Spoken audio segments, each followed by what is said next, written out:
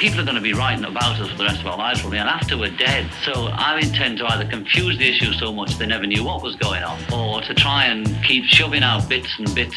So as whoever is bothered to be looking at it in the future, the people that really know will sort out, they'll know what was going on a bit. There's a lot of books about the Beatles and a lot of theories, and I try not to read them, and whenever I do, the first thing is like, oh, that's wrong.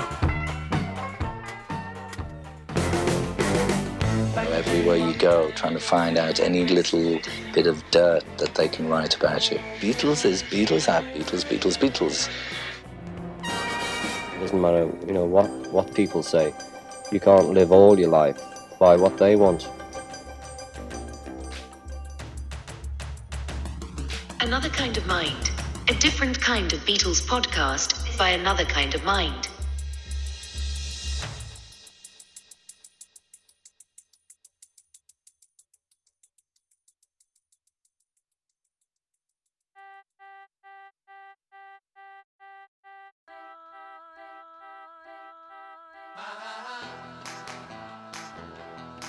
Welcome to Strange Bedfellows, an ACOM series about Yoko Ono and Paul McCartney's struggle over legacy after John Lennon's death. This is episode 4. In 1986, Paul told Chris Salowich that he'd been mistaken about Yoko, that he'd misunderstood her as a hard woman, but came to see her as loving and caring. Did that impression stick? Or did Paul eventually come around to thinking, nope, I was right about her all along? In the 80s and 90s, Yoko made a habit of comparing Paul unfavorably to her late husband. Has her attitude changed post Y2K? What does the new millennium hold for Yoko and Paul as they settle into their twilight years? Join us for an exploration of our favorite strange bedfellows in the 21st century. A fun mixture of stroking, scratching, A little biting, a little bite here and there, a little snap at the ankles. a little scratch under the chin. Things get bad, things get good, They make nicety nice. and the Beatles continue to make money ad infinitum. Everybody agrees to shut up, shake hands. And cash the fucking checks. You know what we haven't done, and I'm kind of proud of us, is that we haven't given Paul and Yoko like a ship name. I just realized what it's. I realized what it is too. Poco sucks. Y'all doesn't. Like, that's terrible. We can't do that. It's Piyoko. Piyoko. It's obviously Piyoko. It is Piyoko.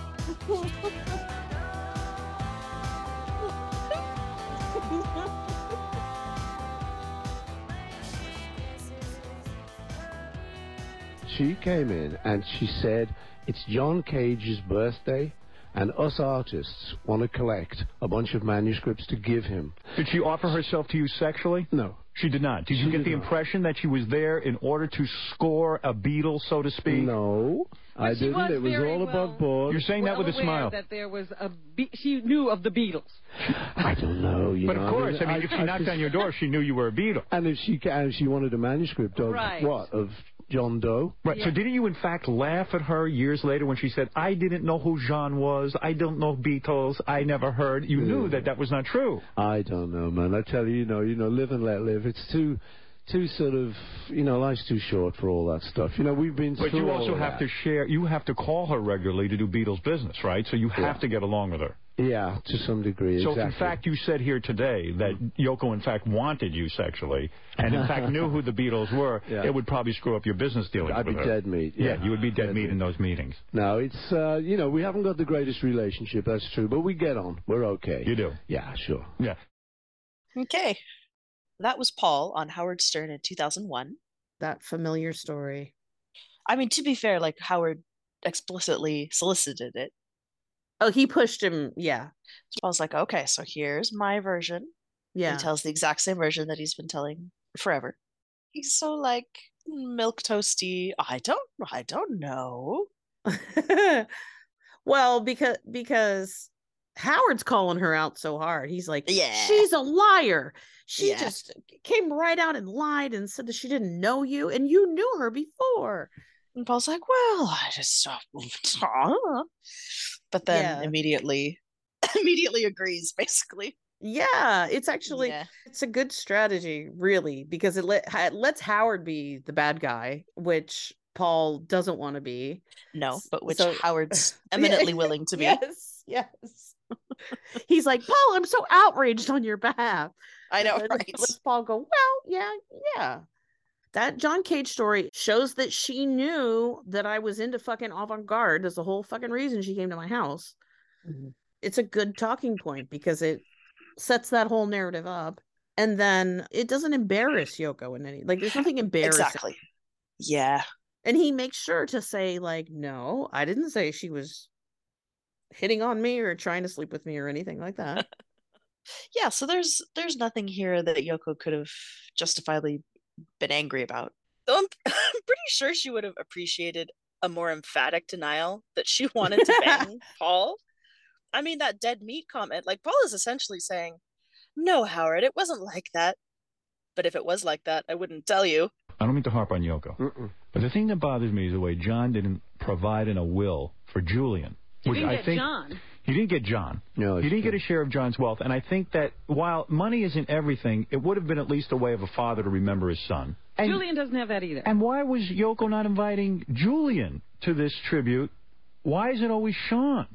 I mean, do you know what I'm talking about? I really do, Howard, but the thing is, tell you the truth, I really don't want to get into that. Oh, I do. Because, yeah, I know you do. I and you know love what? it. If we weren't over 6 million listeners, I might talk to you, baby. Really? But I'm not going on air in public doing You don't that want to stuff. ruin your whole relationship with Yoko right here Really, and then, no. you know? Exactly. Because to me, if you did it, it would be Wait, great. Wait a minute. Yeah. Maybe it's a great idea. Why not have it Okay, all out man, right now? Let me tell you, baby.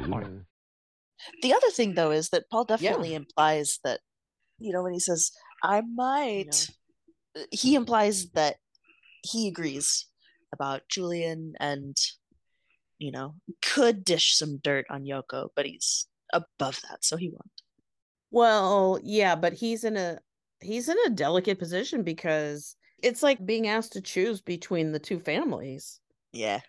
I mean, Howard goes on and on about, like, he got cut out of this inheritance. He doesn't even have John's personal items and mementos. Yoko doesn't include him in tributes and stuff like that. Mm-hmm. So what's Paul going to say? Is he going to be like, yeah, fuck Julian. Who cares? Definitely.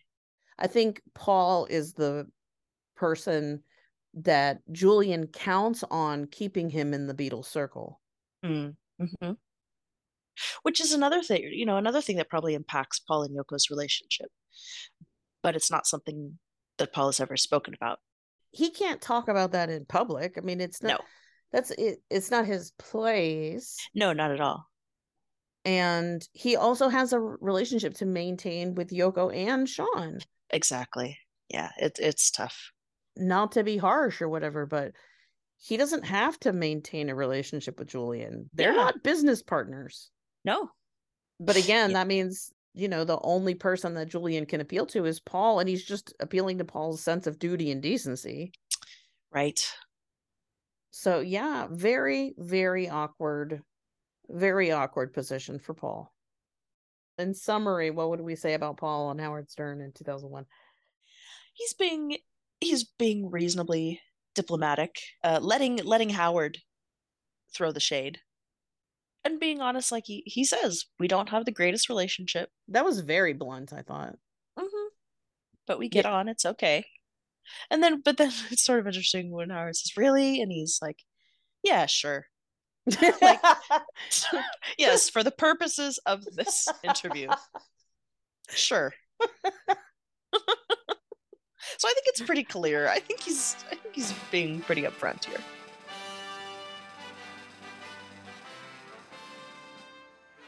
Next, we are moving on to a quote from Yoko in 2002 from the Tampa Bay Times. The Tampa Bay piece was an interview to promote an exhibit of John's artwork called All You Need Is Love. It's a series. What did they think of that? What's it about? Yeah. It's a series of fairly predictable questions about love, art, and John. But Yoko at some point is asked to describe all three Beatles, and this is how she responds.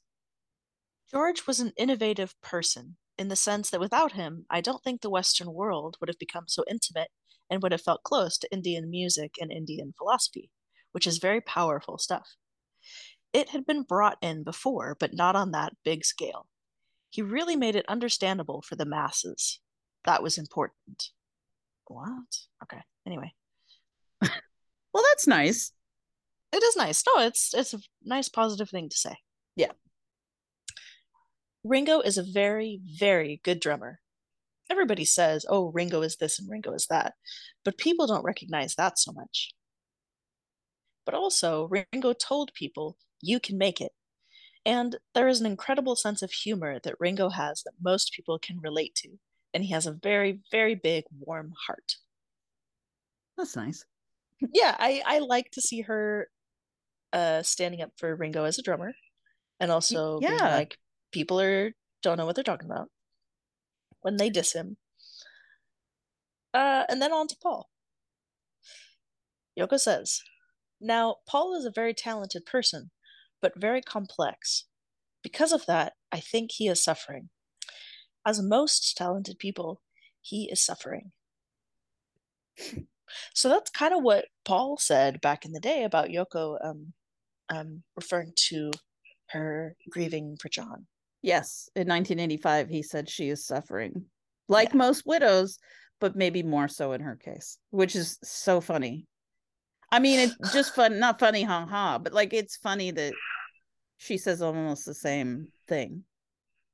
Well, I didn't point it out in the last episode, but I also think it's her saying he is allowed is kind of interesting in light of that being one of Paul's main stories about Linda's telling him that, which could be a coincidence, might mean nothing.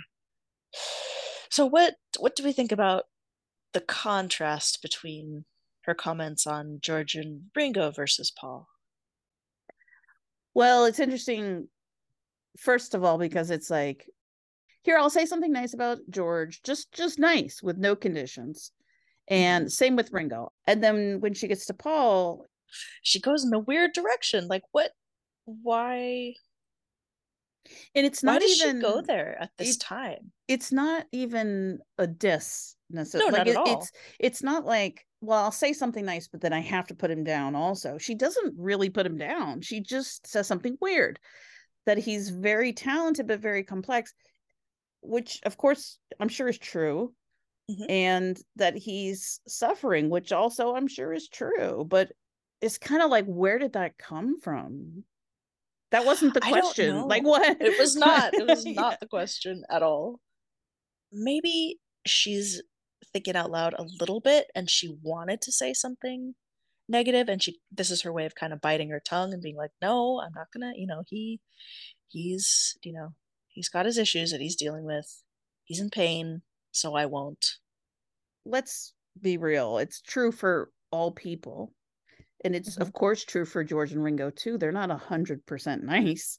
They've got issues and problems, too. But obviously that's true about Paul. It's just interesting to me because the value that John and Yoko put on suffering almost makes this sound like a compliment. You know what I mean? Yeah. Like, yeah. As most talented people, he has suffered, like, as if his suffering is proof of his talent. Yeah, he's a tortured artist too, like us. Yes, that's what I think she's saying. So from her perspective, this is, like you say, this is a compliment. Well, and she called him complex, which is, again, I think true on its face, but it's also kind of the opposite of how Paul's portrayed a lot of the time. Yeah. Oh, definitely. And it is sort of a double-edged sword. It's kind of a way to say, like, he's a lot deeper and more complicated than you think he is. But also, you can also take that to mean he's not as nice and as simple as you think he is. Exactly. Both of which are true, I'm sure. Right. Yeah, definitely. George has died. Yeah. I wonder, like, she's never going to say anything critical about George Harrison ever again. I mean, for a sure. fact, for a fact, I would, if you can find me anything negative, she even mildly critical that she says about George Harrison after his death, I'll eat my hat.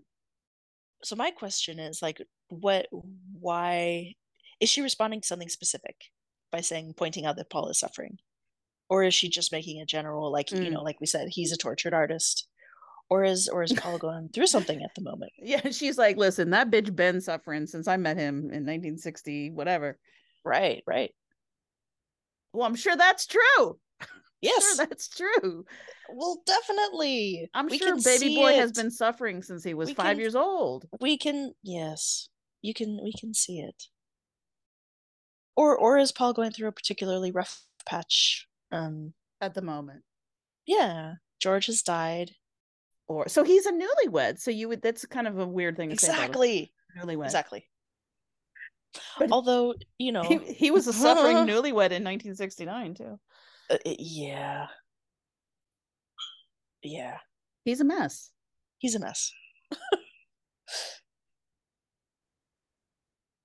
But yeah, to your question, like, is she speaking in general terms, or is she speaking about something specific? We don't know. Exactly. But an interesting comment. Again, one that I don't really take as a direct diss. Agree. Yeah. It's a little kind of like just when you put it in contrast with George and Ringo's. Yes, the contrast is pronounced. Yeah, but on its, just in and of itself, there's nothing objectionable about it. Well, and also I think her feelings about George and Ringo are pretty basic and pretty simple. Oh, definitely. And her relationship with Paul is complicated, and has been from that very first tape she made 2 weeks after she started dating John. She said it then. She was like, I'm getting all the vibes from Paul, and George and Ringo seem like perfectly nice people, but we can't communicate. Whatever that means. Yeah, exactly. She's like, I'm vibing hard with Paul, and John, and the three of us are vibing hard. Yep. Yeah. Like, we're all in the same, whatever you call it. Get used to it. I'm sure Yoko believes that Paul is part of her spirit circle, and that she and John and Paul are all going to be stuck together in the next life as well. Oh, man. I'm sure she thinks that. Yep. And we know John thinks it. Mm-hmm. Paul may or may not. I think he does about John. Yeah, for sure. Right, but he may or may not think that about Yoko. Yeah. One thing that has stood out to me as we've done this series is how often Yoko points out similarities between herself and Paul. Yeah. Or at least similarities between their situations. Whereas Paul tends to highlight their differences. Like for example, when he hits the John wanted something different, she was a Beatles outsider, which made it hard when John inserted her into our intimate relationships. And it's an interesting contrast because of the two, I definitely think Yoko is much more invested in the idea of that zero-sum competition between them that we've talked about before. Yeah, I agree. But maybe that makes them more cosmically linked in her mind. Right, like they're dependent on each other. Like they're the inverse of each other if it's a zero sum. Yeah, and like the universe needs both of them. Whereas Paul is much more like, yeah, we're stuck with each other in, unfortunately, sometimes adversarial roles, but that's purely by happenstance. That's purely because of John. Yeah, right. Like there's nothing special between us. Right. We don't like each other. We didn't choose to be in this situation, and we would not hang out if we didn't have to. Yeah. What is odd to me, though, is that this quote sounds like something you would say after you ripped someone a new one. Do you know what I mean? Like, well, he's kind of a dick. Not a big fan. Then you'd go into but he is talented and he's suffering. He's a complicated person. So, I try to cut him some slack. I'm not saying that's what happened, Or maybe she said it, and then after the fact was like, can you She's take like, that first part out? Can you cut that out where it said he was an asshole? Yeah, seriously.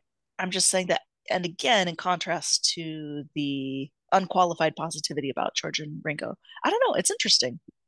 I find it interesting that Yoko sees Paul this way, even though we don't think there's anything shady or insulting about this.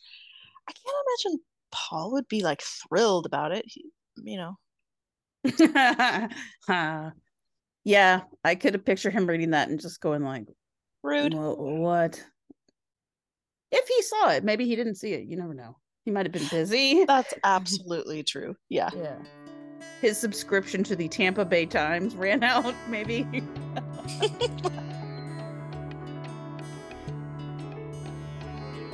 So that was 2002. Next, we have an interview with Yoko from Mojo Magazine from May of 2003.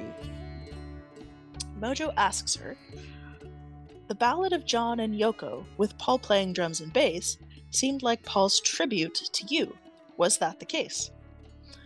Yoko answers, "Yeah, Paul was trying to be diplomatic about the situation. He meant well. There were other instances where he'd do things that were meant well." I think that's fair. Yeah, I think that's nice. Sure. She's also asked, "When the Beatles split, did you feel relief?" "No, I always thought, John won't be doing this thing with the Beatles, and eventually I could do my work too. That was my plan. But suddenly he's saying, I burned my bridge with them, so now it's you, okay?" I thought, my God, he was getting the thrill of working with three very strong individuals, and now I have to take all that brunt. He did put it that way. He was riding on the boat called Paul, and now I'm going to ride on a boat called Yoko. God bless her for saying Paul instead of Beatles. Yeah, right? Oh, John. Well, John. he didn't say Beatles. He said Paul. I know. But yeah. I know. That's what I'm saying. Well, first of all, it sounds very, very, very much like John. Yes. He's used the boat metaphor elsewhere. We've discussed it on the show. Mm-hmm.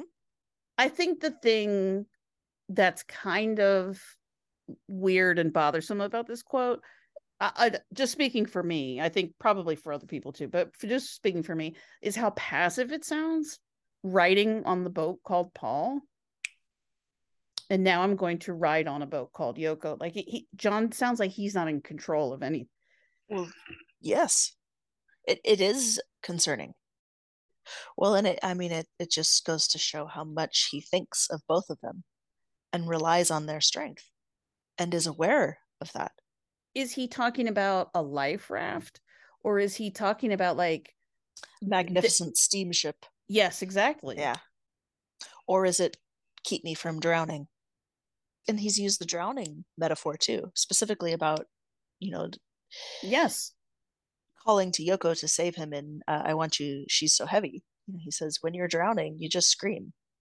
And he used it when he talked about getting together with her when the thing with Paul was ending. Yep. He said, I was finally high and dry. Yeah.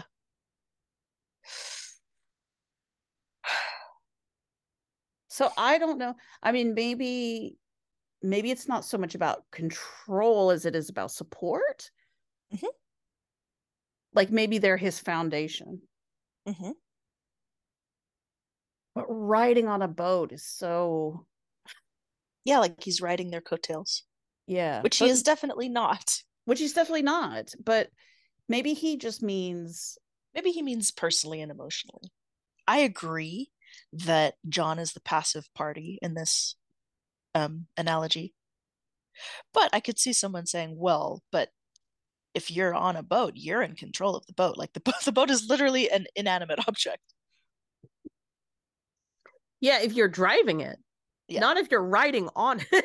Like riding is passive. Driving is I agree. Active. I agree. Yeah. No, I totally agree. That these are sentient boats. In John's analogy.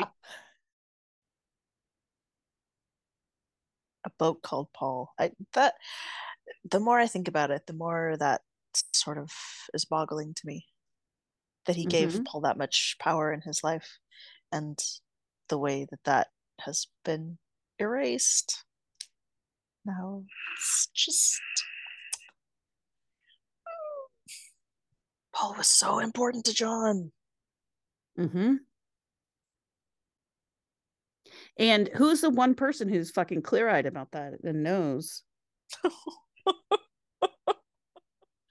Am I wrong? You are not wrong.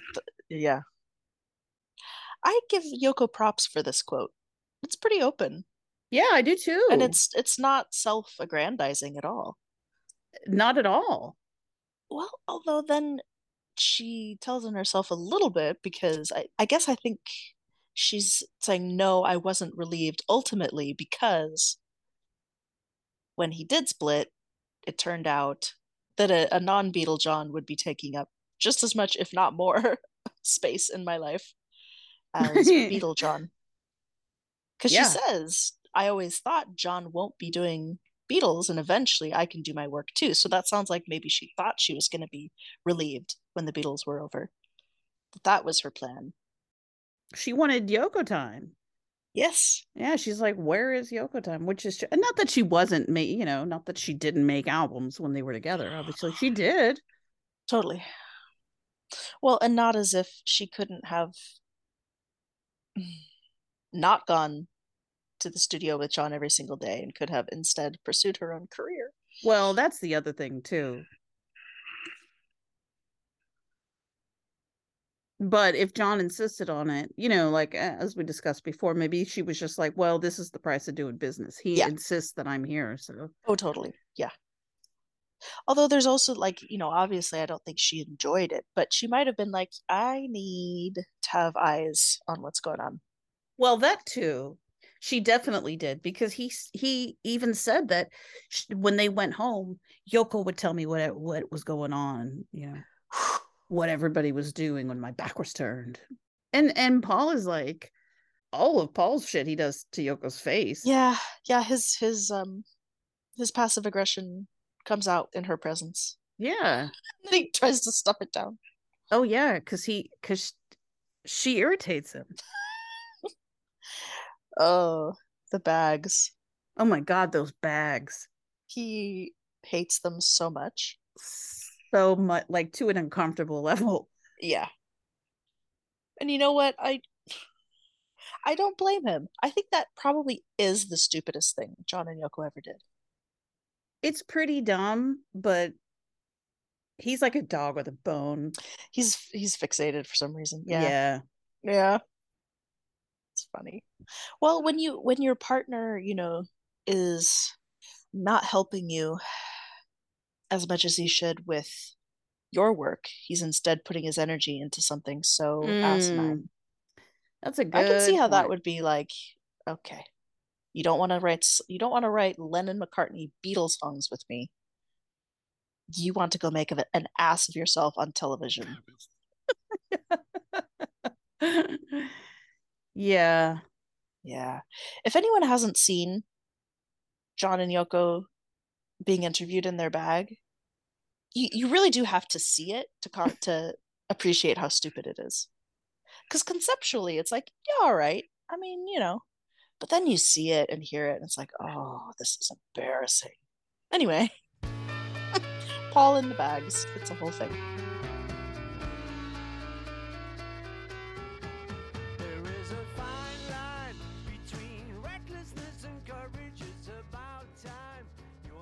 In 2003, the Lennon-McCartney credit reversal issue comes up.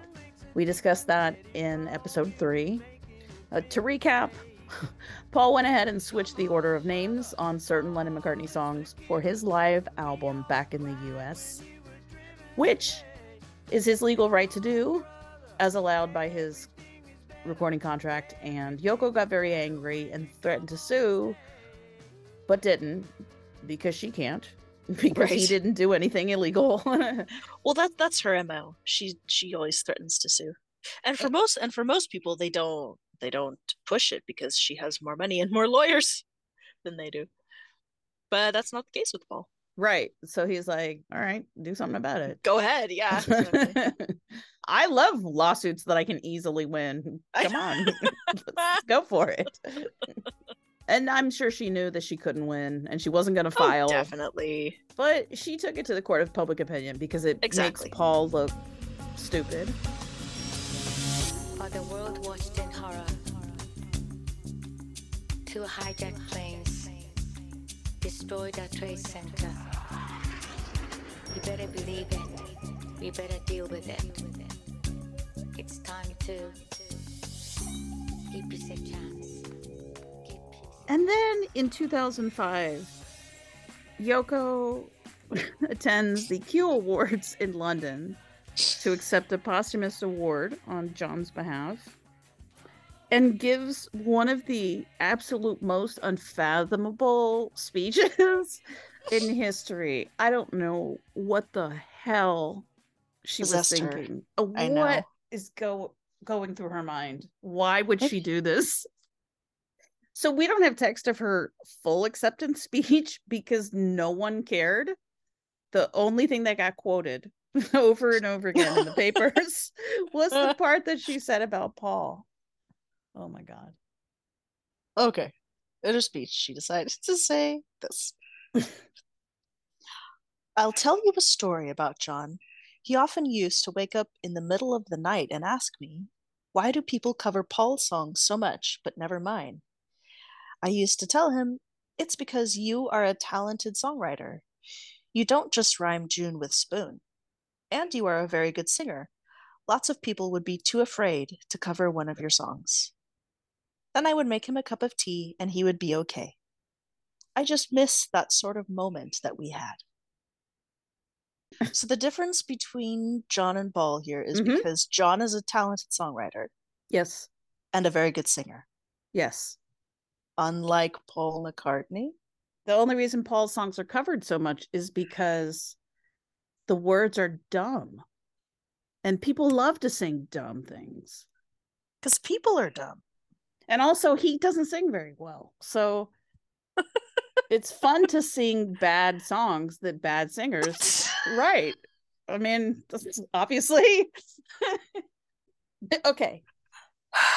If she had left Paul out of it, if this story had just involved John waking up going, why don't people cover my songs more? And she said, babe, don't worry about it. You're amazing. You're a fantastic songwriter. You're a great singer. Then it would be like, oh, celebrities are real people too. Totally. Even the greatest songwriter that ever walked the earth had his insecurities. Mm-hmm. And nobody would bat an eye. No one would bat an eye. Yeah, or if Yoko had, if she had really wanted to break down the Paul John distinction there, there is a way to do that without insulting Paul. She could have said, well, it's probably because your songs tend to be really, really personal and Paul's are more universal. Yeah, you just have a different style. Yeah. Paul's style is better suited for more variety of people. Yeah. And he writes in a lot of different genres too. Well, that's true too. That's the same thing too. And he has a wider range. I mean, there's countless reasons, honestly. Yeah. But none of them have to do with John writing better lyrics. I mean, that's just pathetic. It is sad. Yeah. People love to cover songs with excellent lyrics. I mean, again, if you wanted to say like, guys, even John was insecure. Isn't that sad? He was so great. Fine. Sure. But your response to him is so bullshit that it would, like, if you said that to me, I would feel worse. I would be like, get the fuck out of here. They don't. Yeah, you're patronizing me. Exactly. There's no way to make this quote okay. This story is about his competition with Paul. He's waking up in the middle of the night, not saying, why didn't I sell more records than I did? He's saying, why didn't I outperform Paul? Why am I not covered more than Paul? This is a diss. It's a horrible diss. I mean, we know how words work. If the question is, why do they prefer Paul's songs? And the answer is because you're talented. Yeah. That means that he's not as talented. That's what you're saying. Yes, definitely. That is the linear the logic behind what you're saying. Yeah. There's no two ways about that. You can't bullshit your way out of what you just said. And then she digs even deeper and she says, you don't just rhyme June with spoon. Who is that a dig on of? Like, you're still talking about Paul. You're saying Paul makes shitty, stupid rhymes. Yep. I think what she's trying to say, very inartfully, by the way, for somebody who is like dunking on Paul's word skills, I think what she's trying to say is that, oh, your songs are sophisticated. They're too complex and sophisticated, which is just dumb. It just doesn't make any sense. It's all of this is bad. All bad, no good. It's all bad. It's also a weird thing to volunteer as like, here are the moments with my husband that I miss. Him waking up at night, consumed with insecurity and jealousy. So Paul clapped back. Yes, he did. So bitchy. This is in the mirror. So they got him while he was like leaving a restaurant or something. This would not have been a sit down. No. Well, first of all, it's only like 3 lines and it sounds like it's said as he's getting in a car or something. Yeah.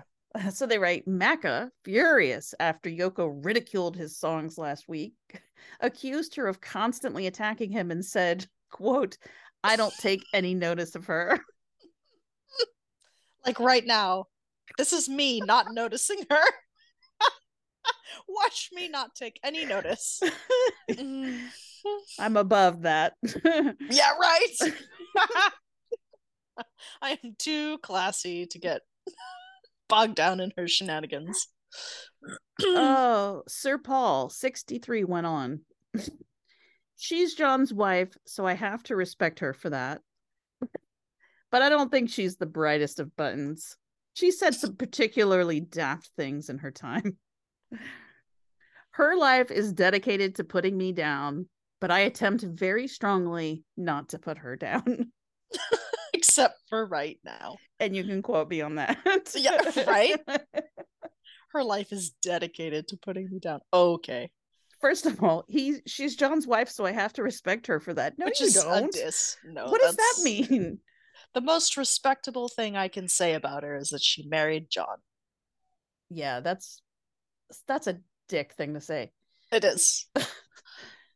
But I don't think she's the brightest of buttons. That is so amazingly bitchy and it just is condescending. So petty. Her life is dedicated to putting me down. I love that. He's like, she is obsessed with me. God, I take up so much room in her head. In fairness, though. Oh, she started it. That's for sure.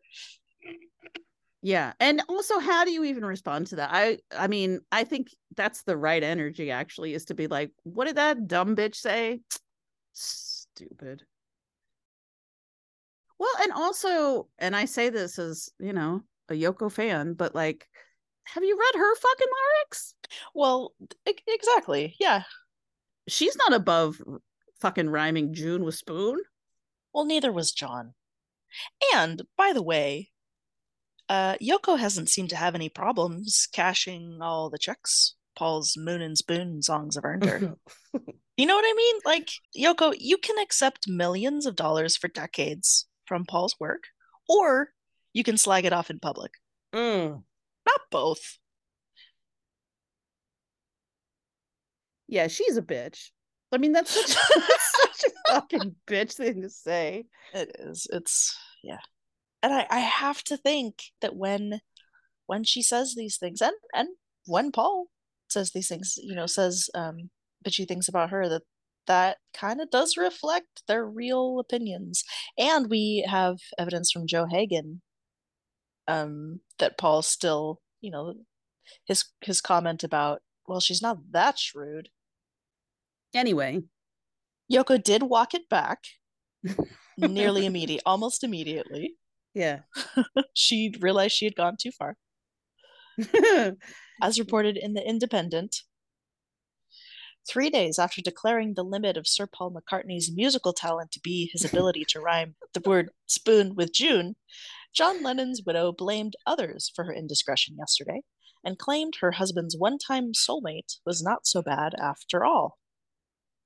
I was saying about how humble John was and how human John was, and that was all I was saying, Ono declared as she unveiled a sculpture at Coventry Cathedral. She unveiled a sculpture at Coventry Cathedral, which she and Lennon had started to construct in 1968. Despite the clarity of this writer is so shady. It's so true. I love it. Despite the clarity of her original statement at the Q Awards, Ono claimed to have been misquoted. It's amusing at best, and it's the kind of thing that I've witnessed the press to do many times, she said. I think Paul's a great songwriter. Ono's words have gone down like a lead balloon in Liverpool, where many still blame her for permanently removing Lennon from the city. Well, that's dumb. Yeah. Her mixed feelings for McCartney were also apparent in an interview with the Liverpool Echo this week, in which she said, Paul was the one who knew how to deal with the world, and John was the poet. But when John was doing his individual work, I know he felt that people were not so much into his songs. Okay. Woo! You just dug yourself deeper. Yeah. Well, it could be that this quote was before the Q Awards. And the writer is kind of dug that up to kind of like throw in her face, like, no, I think we know what you think, Yoko. I think it's pretty clear. Nice try. Yeah, okay, so what's funny to me is that like 3 days later, she unveiled a sculpture and it was on the heels of this controversy. I wonder if she was just like, how am I going to get publicity for this? That is always a good question to ask, I think. She knows that's going to get in the paper, and then she knows people are going to come and hunt her down for a quote at the sculpture unveiling. At least that will get people to show up. Yeah. Maybe these two things are unrelated. Like, honestly, maybe it was just... maybe she just wanted to stab Paul in the gut when she was getting this award. And that was sort of unrelated to this sculpture thing. But yeah, I mean, she is not above a publicity stunt. Oh, her life is built on publicity stunts. That's what I'm saying. Like, she's Madam Publicity Stunt. So definitely, and she's not afraid to ruffle feathers in the process. She's not, and she knows that like the papers love a bitch fest. Yes, with her and Paul. Yeah, yeah.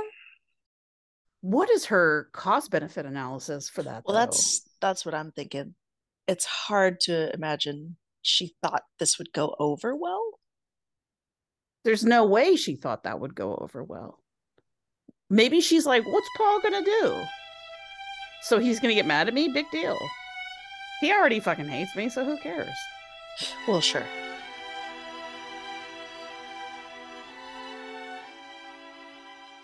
Anyway, we don't hear much from them for a while after this. Maybe they tried to cool it after they had this flare up. Maybe they ironed things out, or who knows?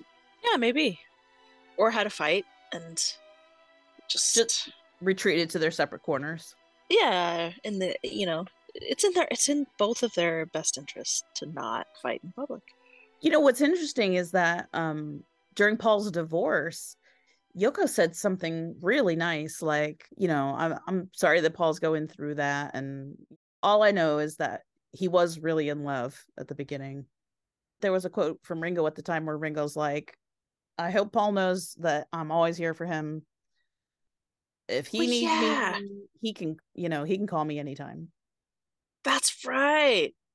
Yeah. Aww. And I mean, it was striking that Yoko was also kind of like, Paul, you can come to me too if you need help. Yeah. Yoko has a child with somebody that she divorced that didn't work out, that she, that they had a real bad relationship for many years. So maybe she just had human empathy Yeah. for him. Yeah, and was like, oh, it's awful to be in a bad relationship. I get it. Yeah. Yeah, totally. Like, who cares about money, you know? Oh, definitely. You know, you got your daughter. It's nothing else matters. Yeah, and your painting's back. Yeah.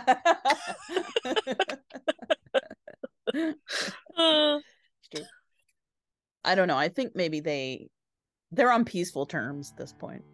At the very least, neutral terms. Yeah, totally.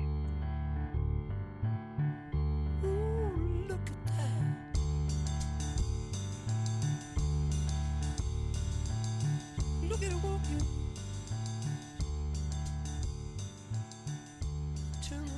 In 2008, Philip Norman published his biography on John, conducted in close cooperation with Yoko, and this biography included several pretty explosive passages.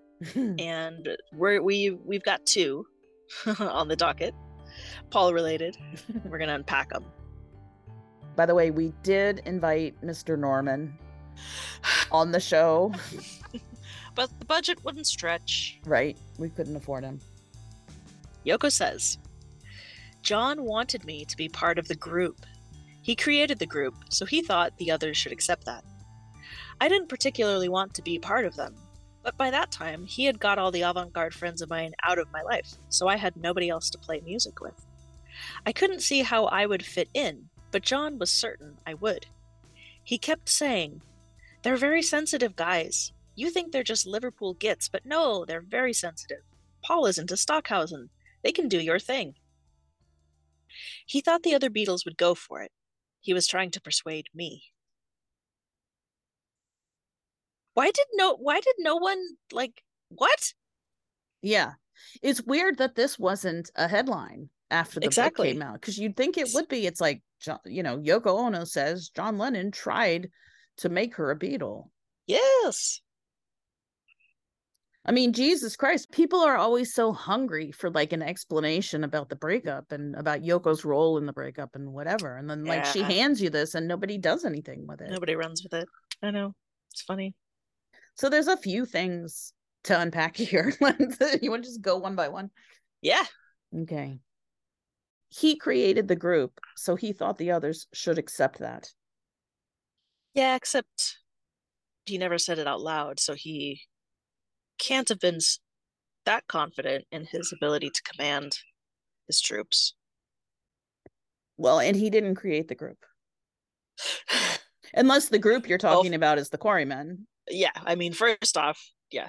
I know it sounds like I'm splitting hairs, but I'm not. It's important. It is important. Well, it not only the positions Paul, who was totally in on the ground floor with John, co-creating the group. George and Ringo, like, yeah, little skiffle Beatle John and Paul did not build the Beatles into the world class. Like, that took the talent, the star power of, no pun intended, of George and Ringo as well. It's true. It's insulting to all three of them. Yes. It wasn't just about the music. It was about them as a package and as a phenomenon. And also, I didn't particularly want to be part of them. Yeah. Well, then why didn't you say no? I don't know. Why is that not a talking point? Why are we not discussing that? So did John force you into an awkward situation with the Beatles? Yes or no? Yeah. If the other Beatles had said, yay, Yoko, come be a Beatle, is she really gonna say no? I don't think so. I think that she would have, even if she was like, man, these guys are in a mess. This is gonna be a lot of stress for me. Like, the money and prestige would have been 100% worth it to her. Well, the way that she puts it is, you know, she says, I didn't particularly want to join the band, but I didn't have anybody else to play music with because John had run all my friends off. Right. I thought she was just doing her conceptual art. Was she a musician before? She wasn't. And that's another thing I get real tired of. It's like, I know she had piano lessons when she was little. And I know that, like, her parents wanted her to be a musician, but that doesn't make her a musician. She doesn't play any instruments. Maybe she plays the piano at home, but again, we've never seen her ever play any music anywhere. She sings. She's a vocalist and a writer, and that's fine. Who cares? Lots of people are songwriters who sing and don't play instruments. It's not whatever. Was she involved with music at all before getting with John? Like, she was involved with Fluxus, but she wasn't playing the violin. So it's another semi-annoying thing, because it makes it sound like Yoko just showed up with her sax and was like, hey man, can we jam? John tried to phrase it that way in Lennon Remembers too. He's like, she just wanted to come in and jam, and they were such dicks. It's like, John, okay, shut up. Okay, if she had hopped on the piano and been like, hey, I can pound the keys a little bit while you all do your thing, they might have been more amenable to that. But it's like, no, I want to be center stage, me and a microphone, and you guys as my backup. Exactly. It's like busting onto somebody's film set and going like, hey, I can do voiceover work, and them going like, okay, well, this doesn't have a voiceover, so he thought the other Beatles would go for it. No, he didn't. Manifestly, he did not, because he never said anything about it. Well, if exactly. From the way some people paint it, everyone is so slavishly obedient to him that he could just bring her in and be like, she's part of the band now, and they would go, okay, John, and there would be no discussion required. Well, and if you were pushed to explain it, you didn't say anything about her joining the band. You said that that she was your life now and you couldn't bear to be separated from her, which is totally different from, I think she would be a good addition to the Beatles. Right. That's two totally different things. He just brought her around and said, this is my girlfriend. And hoped they would say, hey, Yoko, join the band. I guess. Or was he saying this as a lure to get her to go because he wanted her there for other reasons? Maybe the explanation he gave to the world wouldn't have worked for Yoko. Maybe if he'd said, I just love you so much, and I'm just a delicate broken bird, and I need you with me at all times, like maybe she would have been not good enough of a reason. But if he baits the hook and is like, come with me and I'll make you a Beatle. You'll get on a Beatles record. Yeah. Well, he put her on a Beatles record. I mean, he put her on the next Beatles record. So it's true. I don't know. I mean, I think that there is an alternate universe where this works and it's okay. Separating out his desire to sort of collaborate with her and spice up the Beatles or whatever, do something different. Separating that from her being intrusive in the studio, present 24/7 and just sitting next to him. Well, and being rude to people. And interrupting and giving her opinion when nobody wants it. I mean, if I was John's girlfriend and he took me into the studio and then like one of his bandmates was like, excuse you? Why are you weighing in on our work right now? Yeah. I would be so mortified. And I would never interject again. I'm going to stay home from that point on. Well, Yoko is hard to embarrass. Is she there for emotional support? Is she there just so John has backup against Paul when he's trying to like compete or argue with him? Like, is that what Stu's purpose also? Like, Stu's not in the Beatles to enhance the band. He doesn't enhance the band in any way, I guess, except for visually, like image wise. Yeah. But I'm assuming that's why he's there, but either for emotional support or companionship for John, or as backup, as somebody who doesn't like Paul. So he is just extra he's a counterbalance. Ammo. Right. Exactly. Why does John need so much backup to counterbalance Paul? Like, if that's the case, which it clearly is. I mean, I'm no physicist, But doesn't that mean that Paul significantly outweighs John if John requires backup? Or at least that's how John perceives it. Mm-hmm. So many people have compared bringing Stu into the band to bringing Yoko into the band. And it's always like, to give him more power in the band. I'm sorry, but like, explain this more to me. One. Exactly. Like, explain it to me like I'm stupid, because that means to me that Paul has way too much power in the band. Like, from John's point of view, power in this band is lopsided. The power is lopsided. Yes, and he need to, in order to gain more power than Paul, he has to bring in a whole ass other person. Yes. Yeah. I mean, it's absurd. People even frame it as a power move. It's a power move of John to require additional support. In what fucking way? Yeah. How does that make John more powerful than Paul? Like, I know. It's not enough that he has George on his side. Jesus Christ. How many men does it take to take down Paul McCartney?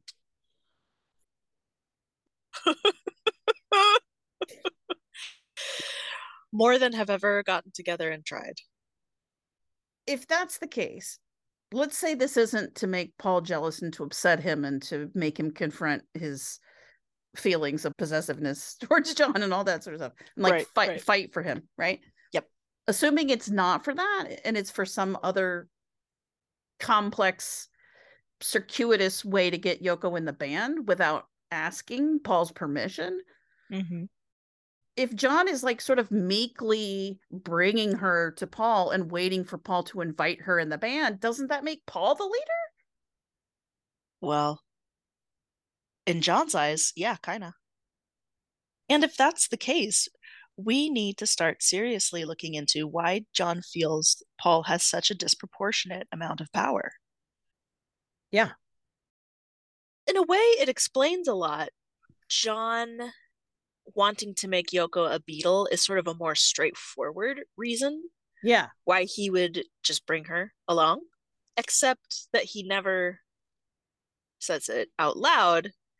So that kind of makes you think, well, maybe it's the other, maybe it's the other fig leaf that they offered, that he just needed her emotionally. But okay, so here's the bottom line. He is passive aggressive as hell about it.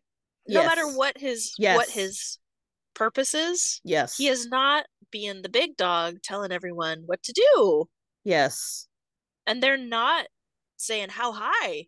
Right. John, how high do you want us to jump? I hope that Peter Jackson's Get Back will help that get through to people, because John is not busting balls and taking names. Do that. Yeah. Well, not at all. Well, that's not his style. That's not his leadership style. His leadership style is to manipulate. Yes, I know. Yes, that's what I'm saying.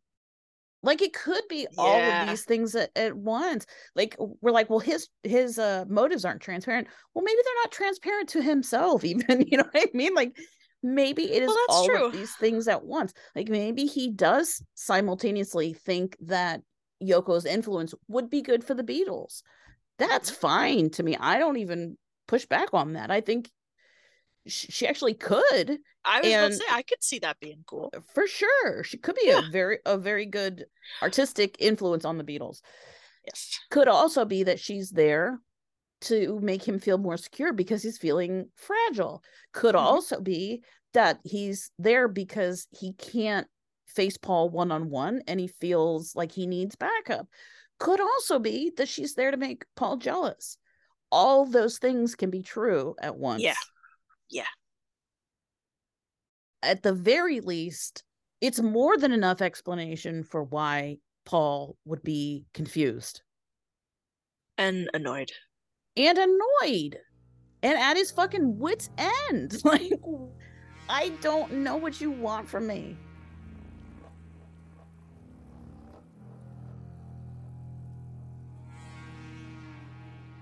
So here we are again. Here we are. Yeah, exactly. Here we are yet again. This is the other explosive little tidbit from Philip Norman's book. Now, we've already discussed this topic and this passage before, so we're going to try to not repeat ourselves and go over old ground here. We're going to look at this from a new angle. The following passage has been quoted a lot, but here it is in full for context. Also included on the album Ram was a track called Too Many People, clearly alluding to John's rejection of the Beatles for Yoko. That was your first mistake, ran the refrain. You took your lucky break and broke it in two. As mild and oblique as the comment was, it seemed to cut John to the heart. On top of the questionnaire inside the McCartney album and the lawsuit, it was like the tipping point between a divorcing couple that turns love into savage, no-holds-barred hostility. Indeed, John's wounded anger was more that of an ex-spouse than ex-colleague, reinforcing a suspicion already in Yoko's mind that his feelings for Paul had been far more intense than the world at large ever guessed. From chance remarks he had made, she gathered there had even been a moment when, on the principle that bohemians should try everything, John had contemplated an affair with Paul, but had been deterred by Paul's immovable heterosexuality. Nor, apparently, was Yoko the only one to have picked up on this. Around Apple, in her hearing, Paul would sometimes be called John's princess. She had also once heard a rehearsal tape with John's voice calling out, "Paul, Paul," in a strangely subservient, pleading way. I knew there was something going on there, she remembers, from his point of view, not from Paul's. And he was so angry at Paul, I couldn't help wondering what it was really about. All right, so regular listeners to ACOM will know that this is an issue we've addressed several times on our show. We believe it's important and that it needs to be factored into both the Lennon-McCartney story and the Beatles story. We do believe also that in due time, whether that's 10 years or 5 years or 2 years or tomorrow or tomorrow this episode goes live and the world changes overnight. Like, eventually this won't be such a taboo subject. It's already less so now than when we started this podcast. We also understand that this passage raises a lot of questions and doesn't answer all of them or most of them for sure. But it is definitely enough information to give us a framework for what's going on. Okay, so just to recap Yoko's testimony, again, this is just what we're getting from Yoko. We now have 3 separate sources that are on the record stating that after John died, Yoko told them she thought John was gay. Philip Norman, Jan Wenner, and Paul McCartney. And she gave all the following supportive info. On the record, she said that in 1973, when she and John split, John suggested getting a boyfriend to keep him company rather than a girlfriend. That was also in Norman's 2008 book. She said John was open and clear-headed about being attracted to men, and that he thought everyone was innately bisexual. That was said to the Daily Beast in 2015. She also said that even though John was interested in sex with men, he told her, and she believed, that he never actually had sex, air quotes, with a man. Notwithstanding whatever might have happened with Brian in Barcelona, which might be a matter of semantics. And she said that John wanted an affair with Paul, but didn't pursue it because he knew Paul wouldn't go for it. And she said other people in Apple knew about or noticed this and commented on it in her presence. She heard a tape of John moaning Paul's name. She saw her husband crying about Paul to his record player. She said this dynamic was the driving undercurrent of How Do You Sleep and John's anger at Paul during the breakup period, if not for the rest of time. Yeah, so this is Yoko's point of view. And as we showed with our bullet points, this has been her point of view for a very long time, since the beginning of their relationship, in fact. It's not like a one-off comment that Norman blew out of proportion or took out of context or whatever. She's been saying this. Exactly. I'm stupid, but like this just literally just occurred to me to like put these two thoughts together. Yoko sang into a tape recorder. Oh, so naively, sweet summer child. I'm sure if Paul had been a woman or something, he would have been a great threat. So she says that, and then at some point, shortly thereafter, she starts thinking that John's gay. That means that Paul becomes a threat at that moment. Yeah, exactly. Because she's like, wow, I'm feeling incredibly threatened by him. But the only thing that's making me feel okay about it is the fact that I sure know that my boyfriend only likes women. Thank God Paul's not a woman. Mm-hmm. And it's like, plot twist. Yeah, exactly. Record scratch. And again, this wasn't a passing thought of hers. She continued to think it and say it for forever. This is what she thinks. Even if she's wrong and she's just misunderstood John all these years, the point is that she feels Paul McCartney is a threat. And all her interactions with him are going to reflect that. That's going to inform her behavior from 1968 forward. Yes. Yoko is a primary source, maybe the primary source. If we're going to talk about a primary source about John, like she is his longest term spouse. And she was and is deeply involved in John and Paul's breakup. So she obviously has to be treated as an expert witness. She's like the definition of an expert opinion. Yeah. And we assume that she is faithfully representing John's feelings to the best of her knowledge. Yes. She had been hinting at it for many years, but finally with this book, she came out and said it. She had enough. She was like, you know what? Yeah, it was definitely, she's kind of having a come to Jesus moment with the public. Like, please listen to me. Right?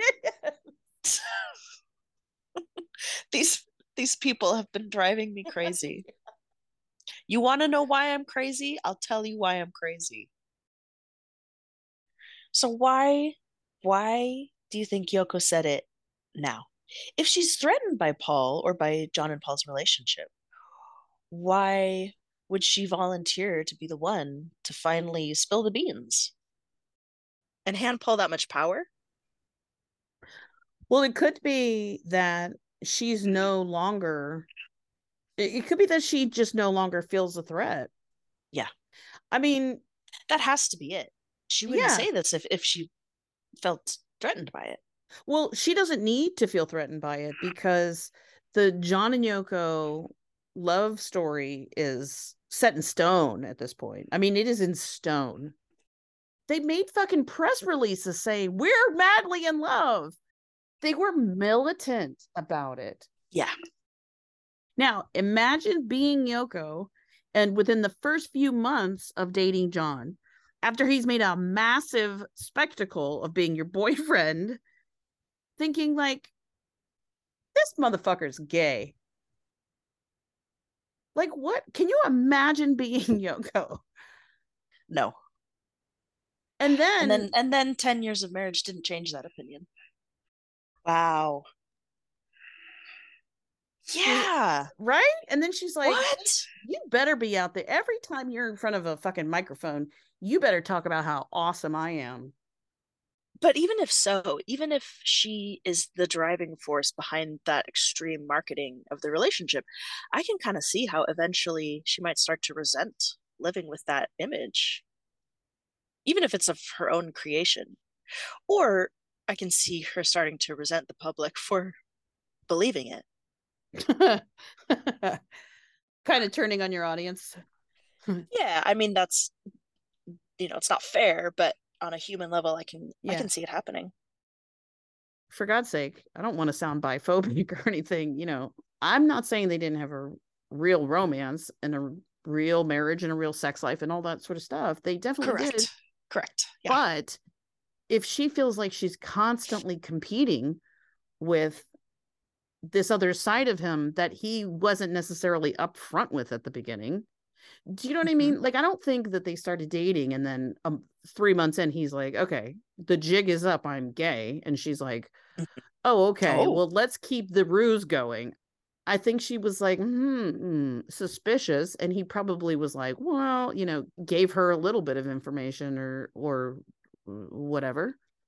And as time went on and they got to know each other better, revealed more and more to her, to the point that, as she said publicly, eventually he was like, yeah, I'm attracted to men. Mm-hmm. It wasn't like she caught him in the act or something. Right. Although it kind of sounds like she caught him emotionally in the act a little bit with the Paul thing, Yeah. Probably got to the point where she's like, okay, come on. Right. You also have to think like, okay, so this is 2008. She's 75 years old. Yeah, the filter might be going. The filter might be going, but she also might be getting to a point in her life where she's consciously making the choice to be like, I'm not keeping your secrets anymore. Yes. Yeah. Well, except why this secret? I mean, I think if anything, she's just like, Paul, I don't know if you're going to be pissed or whatever, but that's for you to deal with. This isn't mine anymore. You can deal with it however you want to deal with it or not deal with it. Yeah, totally. Yeah. I didn't say anything even remotely incriminating about you. Exactly. Like you can deny it if you feel like it. I didn't implicate you in anything. So yeah. Or you can, like you probably will, you can just pretend that it, just ignore it and like keep doing what you've been doing. Exactly. Yes. People will take it however they're going to take it. They'll either make something of it or they won't. But it's not going to be on my hands anymore. Mm-hmm. This truth, to me, makes everybody in the story more sympathetic. Mm. It makes Paul more sympathetic. It makes Yoko way more sympathetic. It even makes John's behavior more sympathetic because he's dealing with things he's hiding from the world. Yeah. Because that changes this from a story about money and egos to a story about love. Well, and again, it changes the Paul and Yoko story from something petty into like a real human drama about people who love each other. It's not about move out of the way so true love can happen. True love was already there. True love is falling apart. Yeah. Everyone's fighting for their own love story. If there's someone whose behavior you have been critical of, be it John, Yoko, or Paul in this instance, but then you find out something that changes the story completely, I think most people would go, oh, well, maybe I've misjudged that person because I didn't know that there was this big undercurrent going on. Who knows what they were actually reacting to? Even if the person doesn't, even if the person isn't a crazy person with a corkboard with red strings making podcasts, like even if they're just casually, and they don't care about finding out what exactly were they really responding to, just the fact of like, oh, well, you know what, you never know what people are going through. Exactly. Even that makes everyone more sympathetic. Yeah, right. Like your level of interest in the detail is going to be different for every person according to your obsessiveness. Like how insane over the Beatles are you? How many details do you really need? Some people just like a scandal. Some people just like gossip, Some totally. people are Beatle obsessives. I don't know who those people would be. It still doesn't hurt the John and Yoko story. No. They could both be gay. I mean, it doesn't even matter. They're still one of like the craziest, wildest, most iconic couples of all time. Exactly. I could see someone thinking that if anything, this will only enhance their legend. Yeah. That book was 15 years ago. And really, nobody has done anything with that information. It's barely nudged the needle. Yeah. Now, I mean, if it was some rando, if it was like Norman Smith, the engineer who said all this shit, you can kind of be like, Okay, Norman, calm down. Like, I mean, that's just Norman's theory. Sure. For whatever that's worth. But like, this is Yoko. There's no conceivable justification for not taking her viewpoint seriously. Yeah.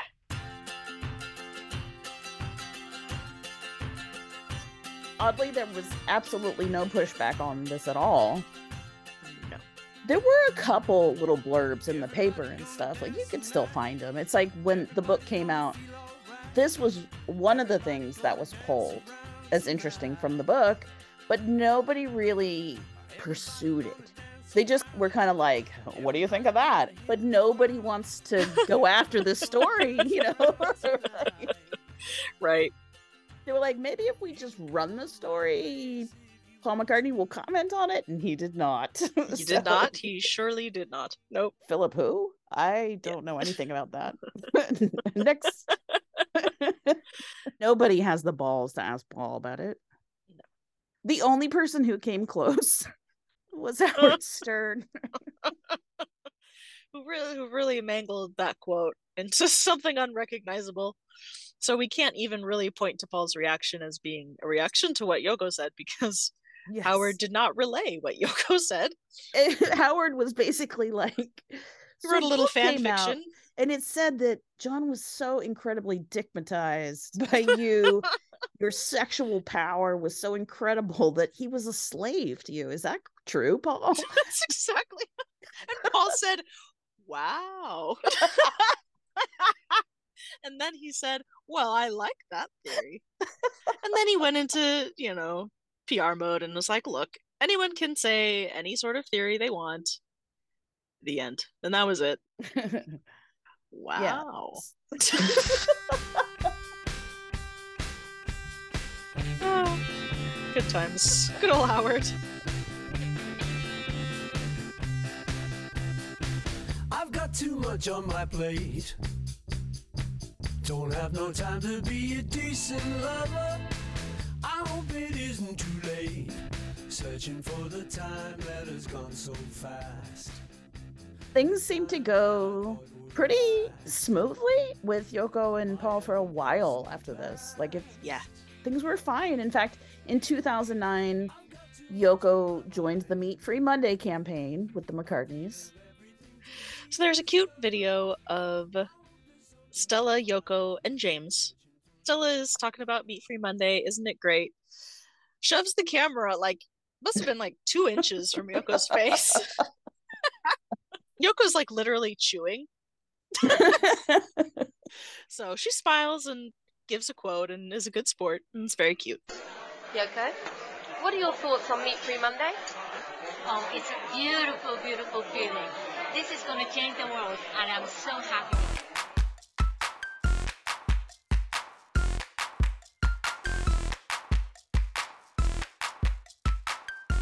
This era, the late aughts, I feel represents a bit of a renaissance for Yoko.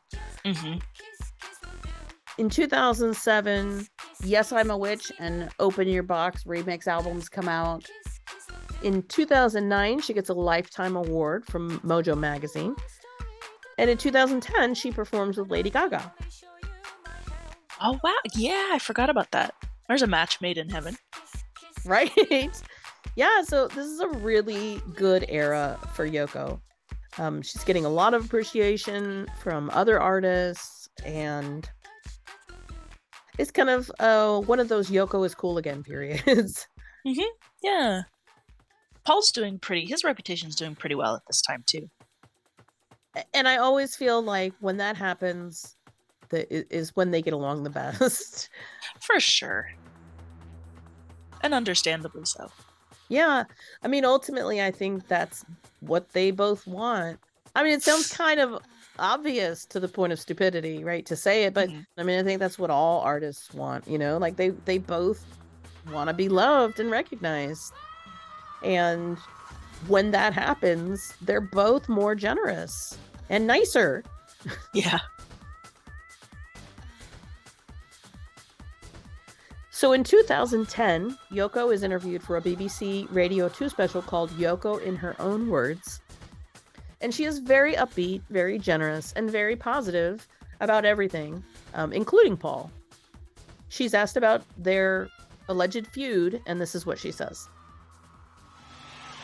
People have this idea that you and Paul are constantly arguing or at war with each other in some way. Well, there's that side of the things in the sense that, of course, John and Paul, they were always good for each other, but, they're two very strong people, and they had opinions of themselves, each one of them. So there was some dialogue or argument or whatever sometimes, I'm sure, like most brothers do. Yeah. When I started to do things for John because he passed away, I always had to do it not for myself, but how it may, if John would have wanted. So that's the problem in a way. But now I think we're in a very good way, actually. In other words, we grew up, both of us, a little bit more matured. And so, we just know, let's get on with it, And were John and Paul reconciled before John passed away? Paul and Linda visited us and all that, So there was no we weren't saying, well, let's reconcile, because, there was no feeling that we were arguing so much. So they just visited us, and it was nice. They came to the Dakota Building? Yes. So that must have been a nice reunion for John and Paul. Yes, definitely.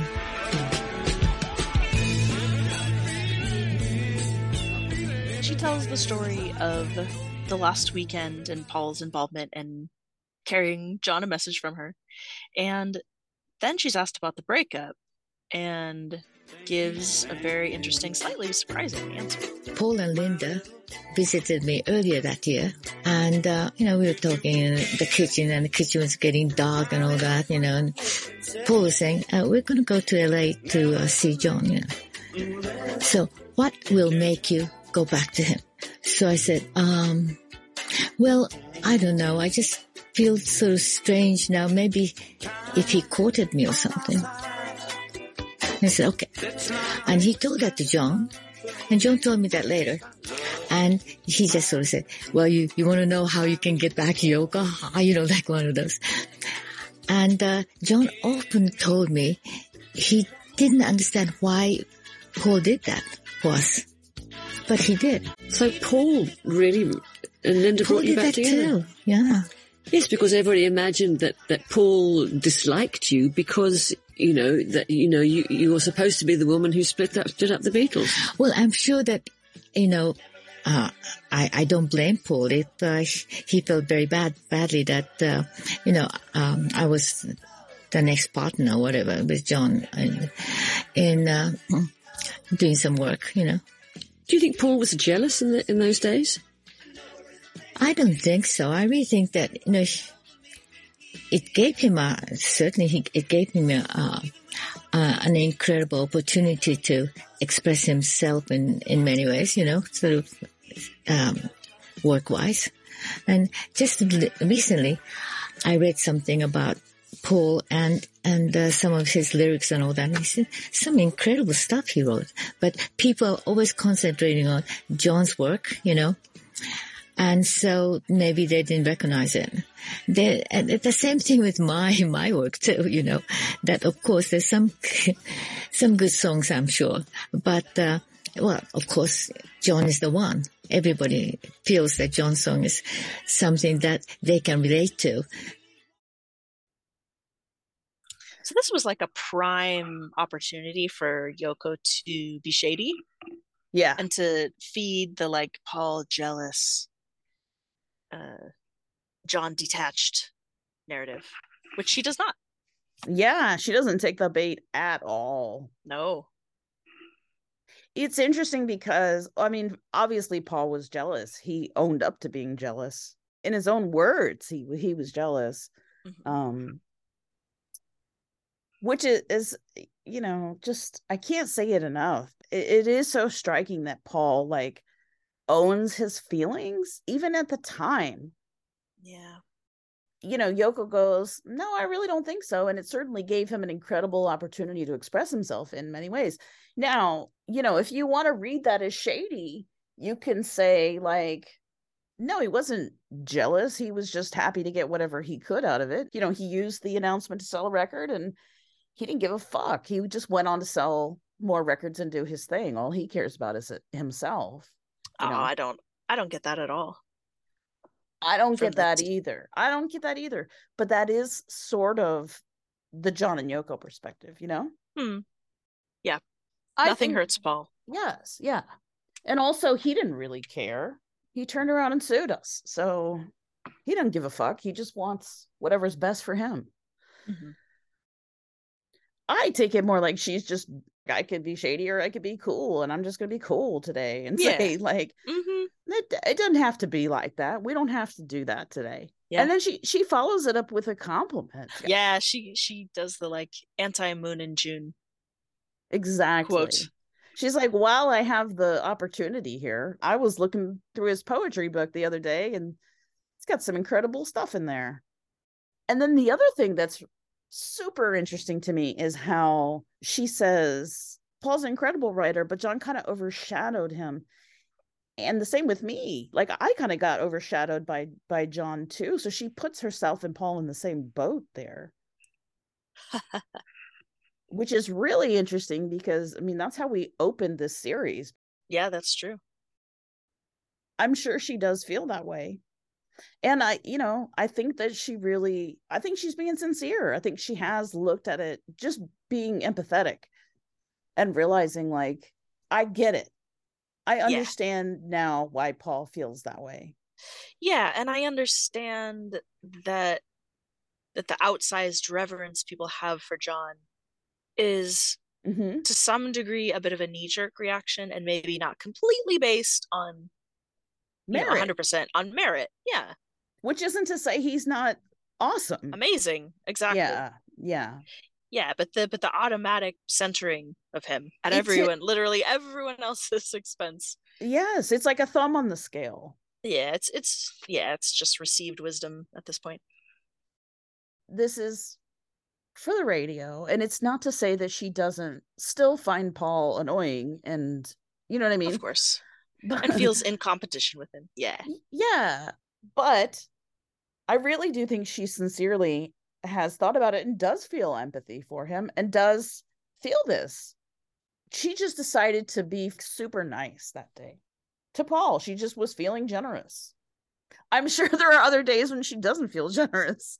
Well, exactly. And like you say, if she's sort of experiencing a high tide of exactly. Yeah, positive attention, and yes, that could easily make her feel more generous. Absolutely. I think Paul is the same way, actually. I feel like less defensive. Yes, because the more recognition that he gets, he's more generous to Yoko. Yeah.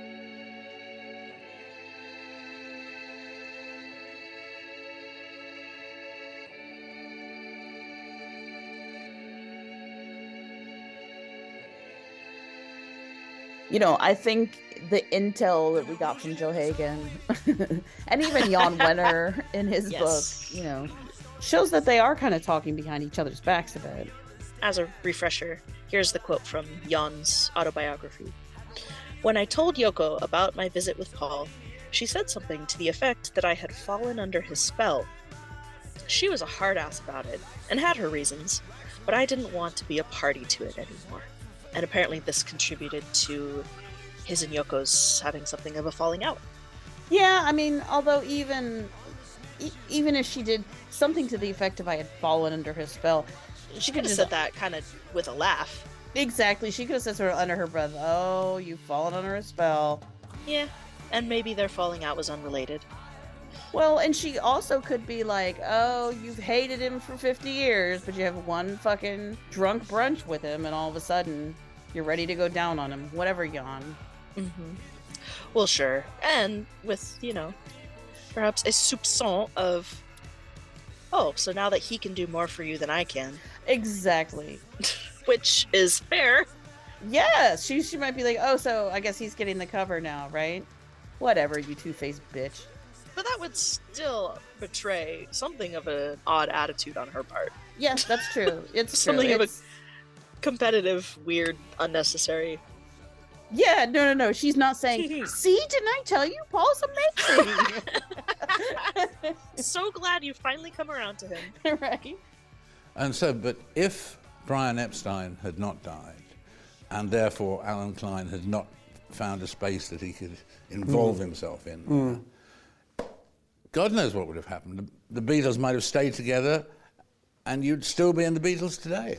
They might have, but I think John in particular was ready to do something else. And when Yoko came along, part of her attraction, I think, was the sort of avant-garde side of things, which she was famous for and still is. So she showed him another way to be that was very attractive to him. And I could see that, she's just sort of said, well, no, look, how about this? Don't you like this? Are you just a rock and roller? And so I think it was time for John certainly to leave. You've never really blamed Yoko for the breakup, as a lot of people did, have you? No, I think, at the beginning it was difficult because she would sit in on sessions. And you'd have to try and get your mind around this. You have to think, well, wait a minute. John's in love with this woman. This is not an ordinary relationship. She's not an ordinary woman. You've got to admit that. And if she wants to sit in on the session, so Yoko was doing it. So I think it created uncomfortable moments, but she certainly didn't break the group up. The group was breaking up, and I think she attracted John so much to another way of life that he then went on to do very successfully and had a sort of second part to his career, writing things like Imagine and doing Give Peace a Chance. I don't think he would have done that without Yoko. So you can't blame her. That's Paul in a long-form interview with David Frost, 2013. So, Daphne, you think he's just being diplomatic? Well, yeah. We just talked about how frustrating Yoko introduced John to the avant-garde narrative is, and John was ready to go. Yeah. But that's Paul. Paul gonna Paul. Yeah. So yes, it was very generous and flattering to her. Interestingly, he says she was famous at the time that they met her. Yes, I noticed that too. Which is something of an overstatement, but, again, a flattering one. Well, she definitely thinks she was famous before she met the Beatles. He said the main important things, which are what people are going to take away, which is that she didn't break up the band. John's the one who left. Yeah, exactly. John's the one who left. It's not me, it's you. Yes. And everything's fine, and everything worked out for the best. Yeah. Which I can't begrudge Paul wanting to believe that. Well, Paul himself said, I like happy endings, Yeah. I like things to work out in the end. The reason why it stood out to me as being really nice is because Paul is more likely, I think, to fall back on the John was just so in love excuse. Well, whatever. Your mileage may vary, but I think the idea that John left him as a creative partner for Yoko is more hurtful to him than he just fell in love with a great woman and wanted to be with her 24/7.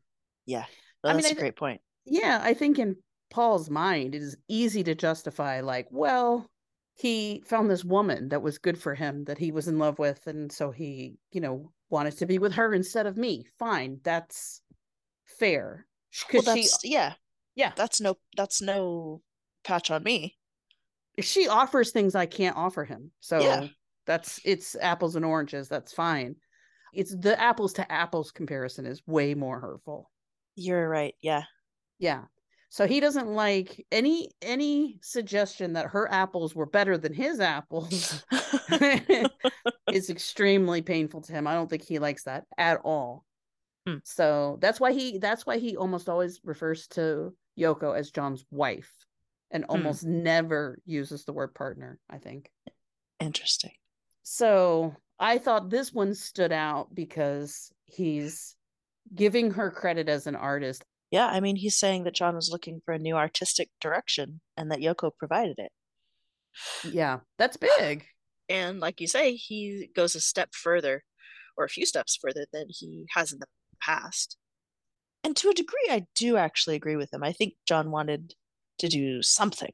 Yeah, in I addition to still being in the Beatles. Yes. It's like you said in Mistake in Many Ways, he wanted a Daily Howl. Yeah, like theoretically, there's no reason why he can't be part-time with Yoko and still maintain the relationship with Paul, which all signs pointed to they still had gas in the tank. Like they could have continued to write songs ad infinitum, even if it was less and less frequent as time went on.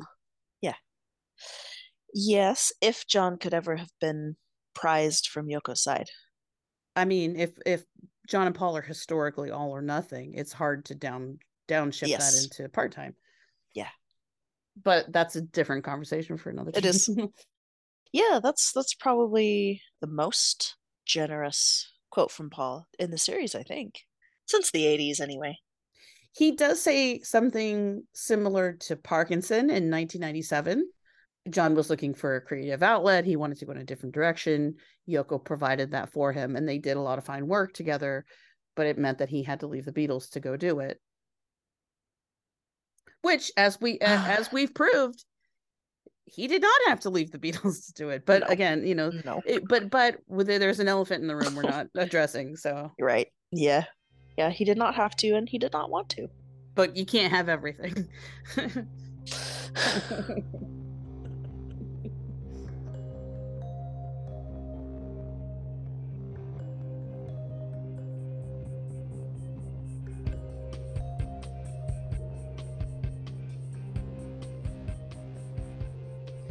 So things are pretty quiet until 2015, at which point Paul gives a long interview for Esquire where he is predictably asked about Yoko and how they're getting along. This is actually a great interview, one of my all-time favorites of Paul's. He's very loose and candid. And honestly, in the context of the full interview, his comment doesn't even sound angry, but out of context, it sounds really harsh.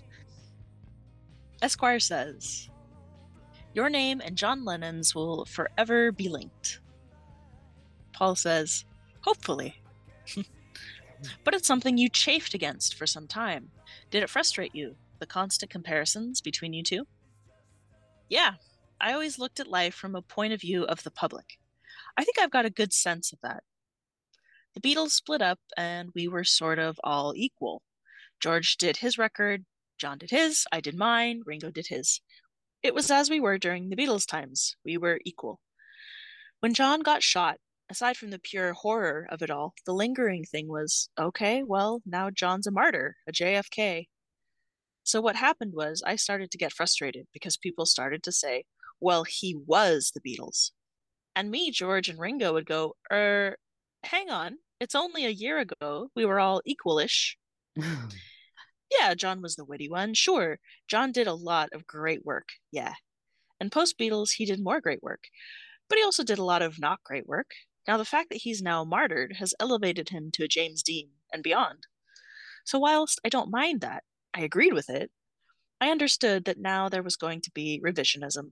It was going to be John was the one. That was basically the thing. And when I would talk to mates, they'd say, don't worry, people know the truth. It's okay, they know what you did. But then strange things would happen. Like Yoko would appear in the press, and I'd read it, and it said, Paul did nothing. All he did was book the studio. Like, fuck you, darling. Hang on. All I did was book the fucking studio? Well, okay, now people know that's not true.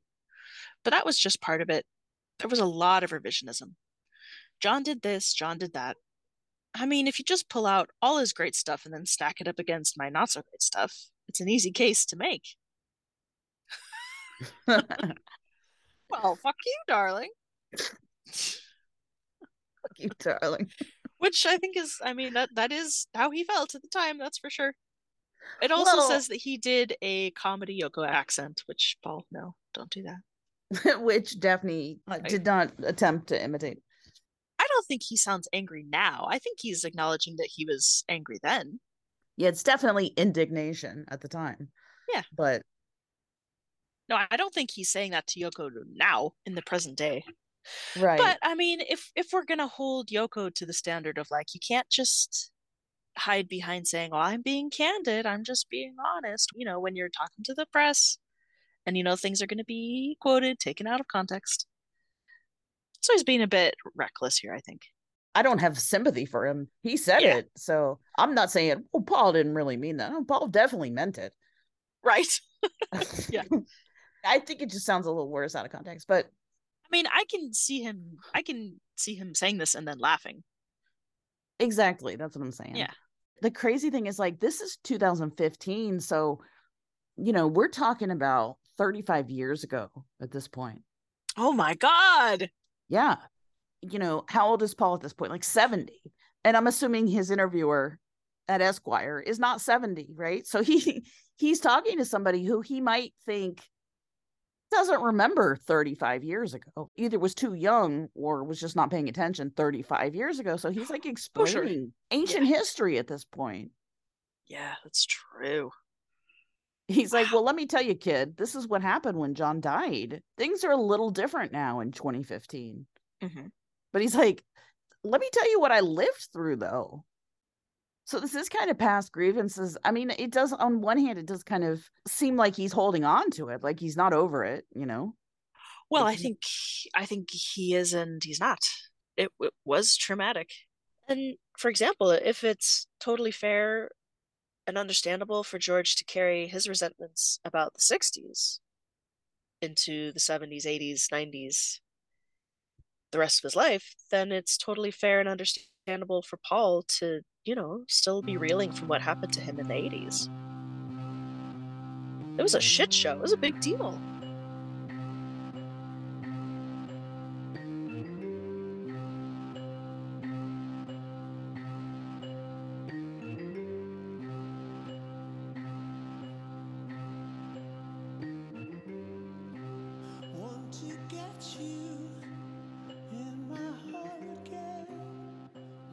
Shortly thereafter, in an interview for the Daily Beast, Yoko was read the "fuck you, darling" part and asked to comment.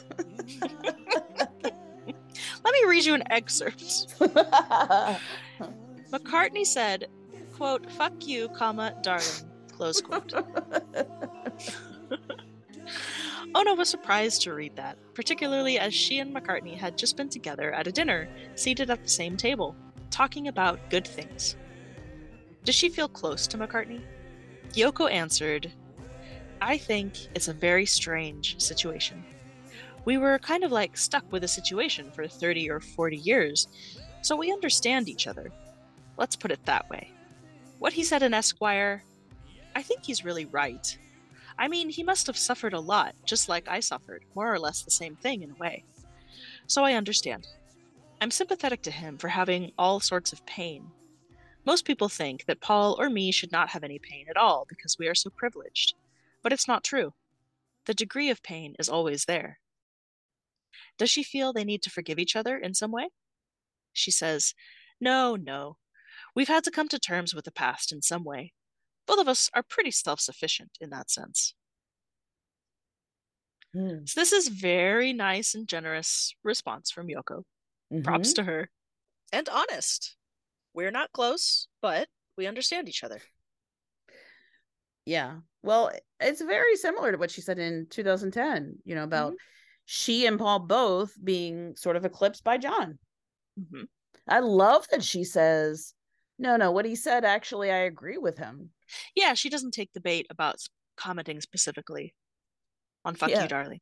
I know, it's funny because you could be like, well, what the fuck do you mean you agree with him? You're the one who said he booked the studio. Right. Yeah, that's true. But I think she's like, no, you know what? He's right. He was not given his due for a long time, and maybe it wasn't fair. Again, she puts them on the same plane. She says, just like I suffered more or less the same thing in a way. He must have suffered a lot. Yeah. Yeah, Yoko hits on that way more often than Paul, on the sort of similarity of their situation. Not just in John's mind, but, on the world stage. Well, I don't think Paul is as fond of that comparison as Yoko is. Agree. Which makes sense. He is the bigger star and the more celebrated artist. And this is not to degrade Yoko's talents or her artistry or anything, but what Paul does is pretty extraordinary. Like a lot of people try to do it and can't. Yeah. You know what I mean? Which isn't to say like anybody could do what Yoko does. I'm not saying that. Like, she's unique. She has her own style and everything. It's very distinctive as an artist. But I could see why Paul would be like, don't compare us. But I don't think it's an insult. I agree. I don't think she means it. Well, obviously, she wouldn't insult him by comparing him to herself. Not at all, no. Yeah. And maybe it's a bit of a message to Paul, like, I went through the same thing. I know how that feels. I know it sucks. Well, I was the one who kind of did it to you, but still. And she's right. Oh, yeah. I mean, the worst thing that ever happened to her career-wise was going to Beatles sessions, because it killed her career. She was never given a fair shake after that. She was never evaluated on her own merits after she did that. Yeah, but it also opened up a lot of doors for her. Well, no doubt, but it gave her exposure that she couldn't handle. It gave her more exposure than she needed. I think she wanted it, but it wasn't good for her. Like, it was too much exposure. If you have like weird niche avant-garde art, you don't put that at the Super Bowl halftime. It's not good. There's not going to be a good result. And that's what she did. It's true. Well, that's fair. No, you put it on PBS at 8:00. Right. Yes. Yep. And it's going to go over. Yes, that's your audience. And you're going to be better received on PBS at 8:00 than you are at the halftime. Yeah. Well, that's true. That's a good point. So again, like, I'm sympathetic, but at the same time, I'm like, you did that to yourself. Oh, definitely. Or John did that to you. So, like, I mean, the one person whose fault that is Paul McCartney. He is the one person you can't blame for that. He warned you about those bags. Yeah. Having said all that, I think she's mature enough to this point where she can see things from Paul's point of view. Like, to her immense credit, I think. I mean, I think in general, she is good at putting herself in others' shoes. I don't know that she's always great about caring, if that makes sense. Yeah, no, I know what you're saying. Well, whether you can intellectually see a counterpoint versus whether you're empathetic to somebody else's position, those are two different things. They are two different things. Yeah. But yeah, this is classy of her, as they say, and the correct move. Yes. Like, it's both. Yes. And if you compare this quote to Paul's quote from 2015, he comes off like a dick.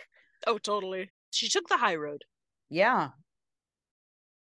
I'm sympathetic to him for having all sorts of pain. Yeah. She hits on this frequently. And I think you're right. I think this is a positive thing for her to say about him. Mm-hmm. Because pain to her and to John was something of a badge of honor. Well, and like in that 2010 interview that we played the clip from, she said, no, I don't blame him for feeling badly that I was the next partner. She's being very careful about how she said it, to not put it on him like, it was his problem. And then also giving him the credit of being like, no, he doesn't have to be jealous. He can just not like the situation. He can feel a loss. Yes. So I think she is very sensitive to him from that perspective. I agree. Like, oddly enough, I do feel like Yoko gives Paul the most respect in terms of being John's partner and everything that meant. I agree. I'm just looking at this question about needing to forgive each other. I think it's interesting that she says that they're both pretty self-sufficient. The question is, do you need to forgive each other? And she seems to be saying, no, we don't need each other's forgiveness. We don't need to be forgiven. Yeah. Which is fair. I mean, it's kind of like she's saying, we don't care enough about each other's opinion to need any, forgiveness from the other. Or just that, that they've just let it go. It is what it is. And we're gonna try to operate as if we're starting from a clean slate. Which, if you are stuck with someone, that is the way to proceed, I think. Yeah. You have to try to assume good faith. And leave the past in the past. Yeah. Especially if, for the very much the most part, your interests do align. Mm-hmm. And you're old, and it doesn't do you any favors to be having whatever. I wonder how much easier this would have been if none of it was public. Do you know what I mean? Much easier. If the Beatles were just like a very successful local band, they didn't have camera crews and biographers and everybody around them all the time up in their business. Right. Or if they were a business enterprise that was very lucrative, but that wasn't under scrutiny. Yeah. And there wasn't so much reputation and prestige and status attached. Oh, it would have been a million times easier. They have the weight of the world on their shoulders, the world's expectations and scrutiny. It's their identity as artists of value, which for them both is important because they're psychotically competitive. Yes. And in Paul's case, like his identity since he was 20 years old was largely built on what the public thought of him. Yeah. Does that mean that he probably cares a little bit too much? Yeah, but that's what happens. Yeah, that's a great point. I mean, Jesus. His baseline for like external approval was millions of people screaming in joy at him. Oh my God. He's gonna have low tolerance for criticism.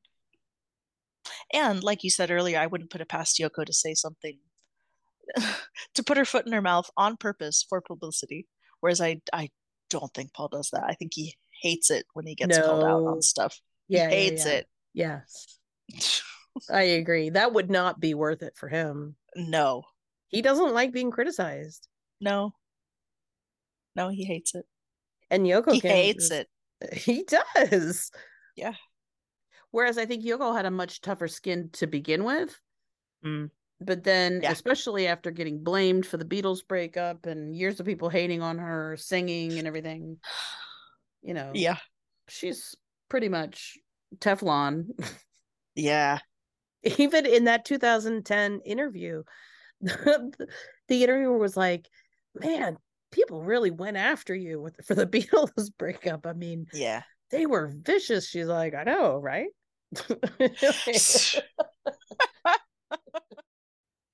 A very strange situation. I mean, I wonder what the situation exactly is that she's talking about. For 30 or 40 years, definitely sounds like out of necessity for business purposes. But also, maybe she's saying stuck for eternity. If you're John's soulmate and I'm John's soulmate, we cannot get away from each other. Right. Well, and maybe it's both. Like, maybe that's what's so strange about it. It's like, not only are they business rivals, but they're also in this weird love triangle. Well, it's any way you cut it, it's a strange situation. Yeah. Yeah. It's almost like an understatement, right? Definitely. So how about this? Do you think that Yoko sees herself and Paul as being similar? I think so, yeah. I think so too. Yeah. I don't think Paul does. I agree. Or if he does, he resents it and he doesn't want it. He doesn't want to. Yeah, fair.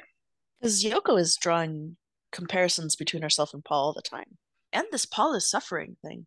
She hits on that a lot. That's interesting to me. Well, it makes me wonder if she wants, if she really wants him to see the similarity or to see that they're in the same boat, or I guess not the same boat, equivalent boats. Right. Analogous. Boats. Yeah. In which case it's a little bit sad to me that he refuses to do it if she, she's trying to reach out to him. But a cynical way to look at that would be that, well, she doesn't want to do that to feel closer to Paul or because she cares. She just wants him to do that because she wants more respect. Yeah. She wants her position to be elevated. Mm-hmm. Two things can be true. Well, that's true too. I mean, who doesn't want respect in an elevated position? Right. And who's to say she doesn't deserve that also? Mm-hmm. I do wonder if maybe that admission to Norman about John's feelings is kind of a way, like maybe she's giving Paul something. Well, if it's anything to Paul, it's flattering. Well, you'd think. And it says, hey, John was so vicious not because Paul deserved it, but because John couldn't handle his feelings for him. Well, that's what I'm saying. That's the main thing it gives Paul. Yeah. Yeah. Like publicly. Mm-hmm. But even also privately, if he wishes to take comfort in that. Uh-huh. So what I'm saying is maybe if she's like, well, I'll give you a little, it would be nice if you could give me a little too. I'm the only one who respects you as like John's partner, like if I give you some love credit, will you give me some artistic credit? Mm-hmm. Because she's like, I got the love story on lock. I'm not worried about that anymore. We worked hard for that. Yeah. Yeah. But I'm getting tired of, like being the love of John's life. It only gets me so far. Like that was not my goal in life. Yes. Like I'm a fucking artist. I want to be respected. I want my work to be acknowledged. I don't want to be known as somebody's wife. Oh, Yoko, too late. I mean, she's made that her career. Well, I know. And she won. Yeah. So maybe she's like, well, now that I've won, I realize it's kind of a hollow victory. Yes. Yeah. Yeah, that's what I was kind of getting at. If there's a part of her that that resents having painted herself into the corner of like what a wonderful relationship we had. Yeah. Well, I mean, we grant that Paul kind of has a complicated relationship with John's memory and all that sort of stuff, but like Yoko must as well. Yes. And what it did to her life and her career and her name and her notoriety, Yeah.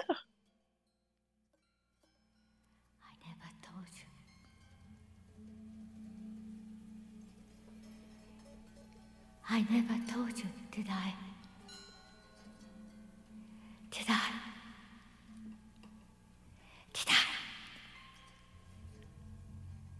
Did I?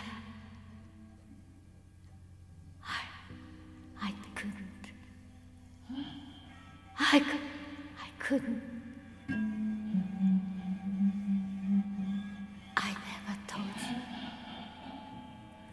you. I wanted.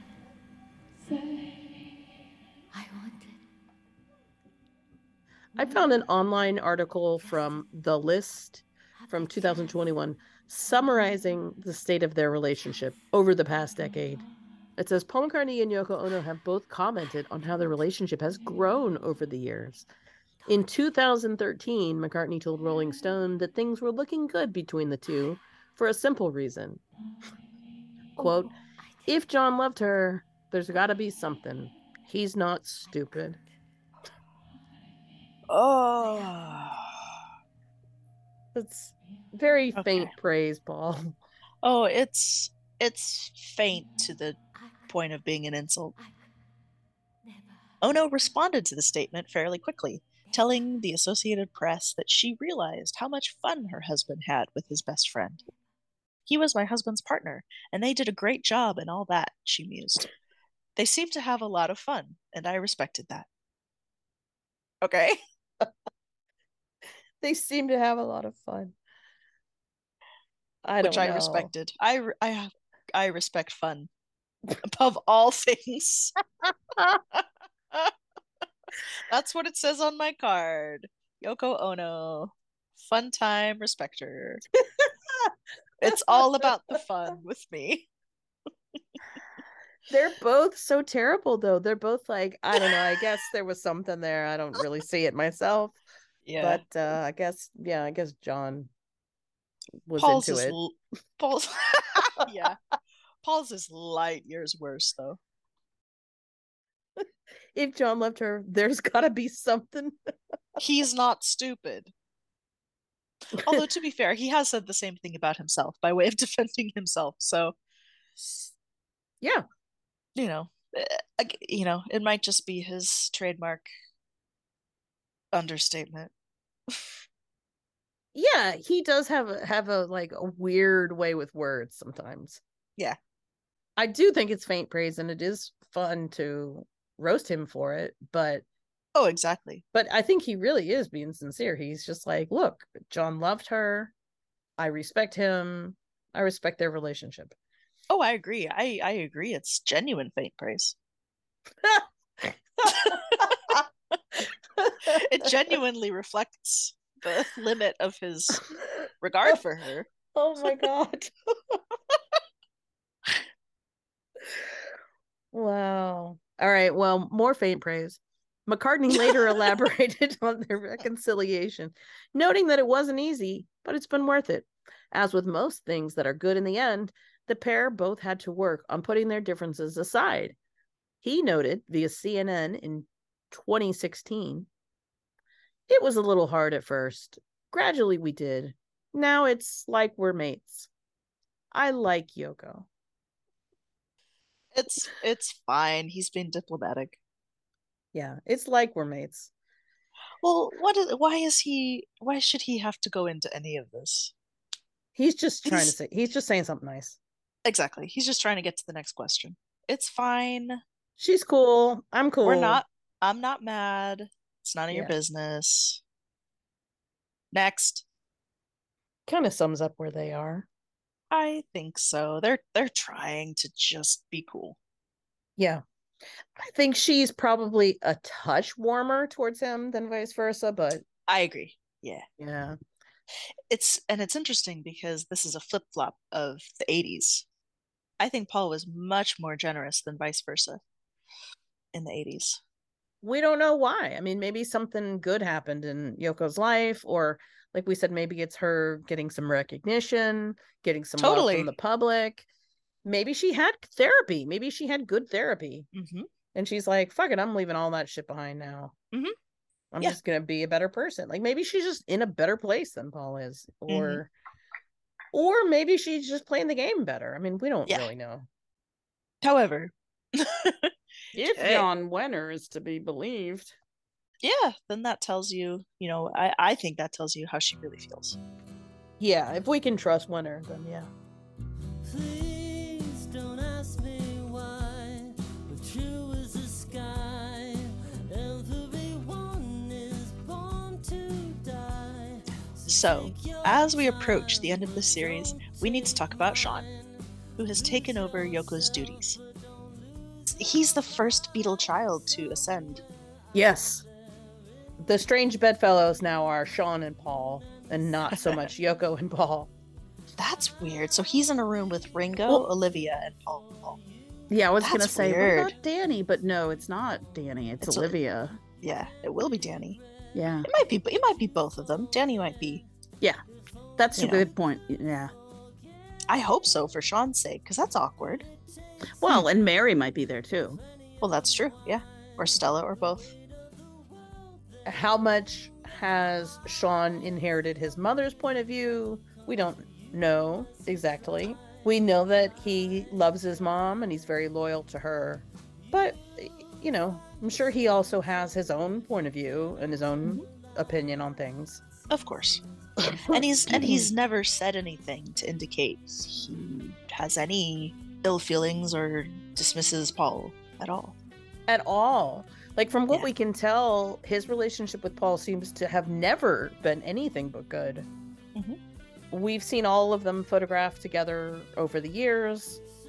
Sean has been seen at Stella McCartney fashion shows in the last decade, hanging out with James McCartney, doing public events and lunches and stuff like that with the McCartneys, and with Danny Harrison as well, and his brother. All the kids seem to get along. I was about to say, I've never seen any hint of tension between them. Which is very refreshing. It is good for them. I think it's nice that they show up to support each other at various things. Well, it is, and no one else understands the situation that they're all in. Well, that's for damn sure. So it's good that, if nothing else, that relations are warm enough that they are willing to do that for appearance's sake. Like, even that is still a good thing. Right, exactly. It's still meaningful. Yeah. In 2017, Yoko and Sean accepted an award for Imagine. And I think this was the same time when Yoko was awarded co-author of that song. She was in a wheelchair and appeared to be recovering from a medical event. It's a very cute video. Sean is very sweet and funny. I learned so much from having this illness, and I am very thankful that I went through that. I love you, Mom. Can I say something? And this is the best time of my life. That's great. That's so good. And I love the fact that Sean and I are together.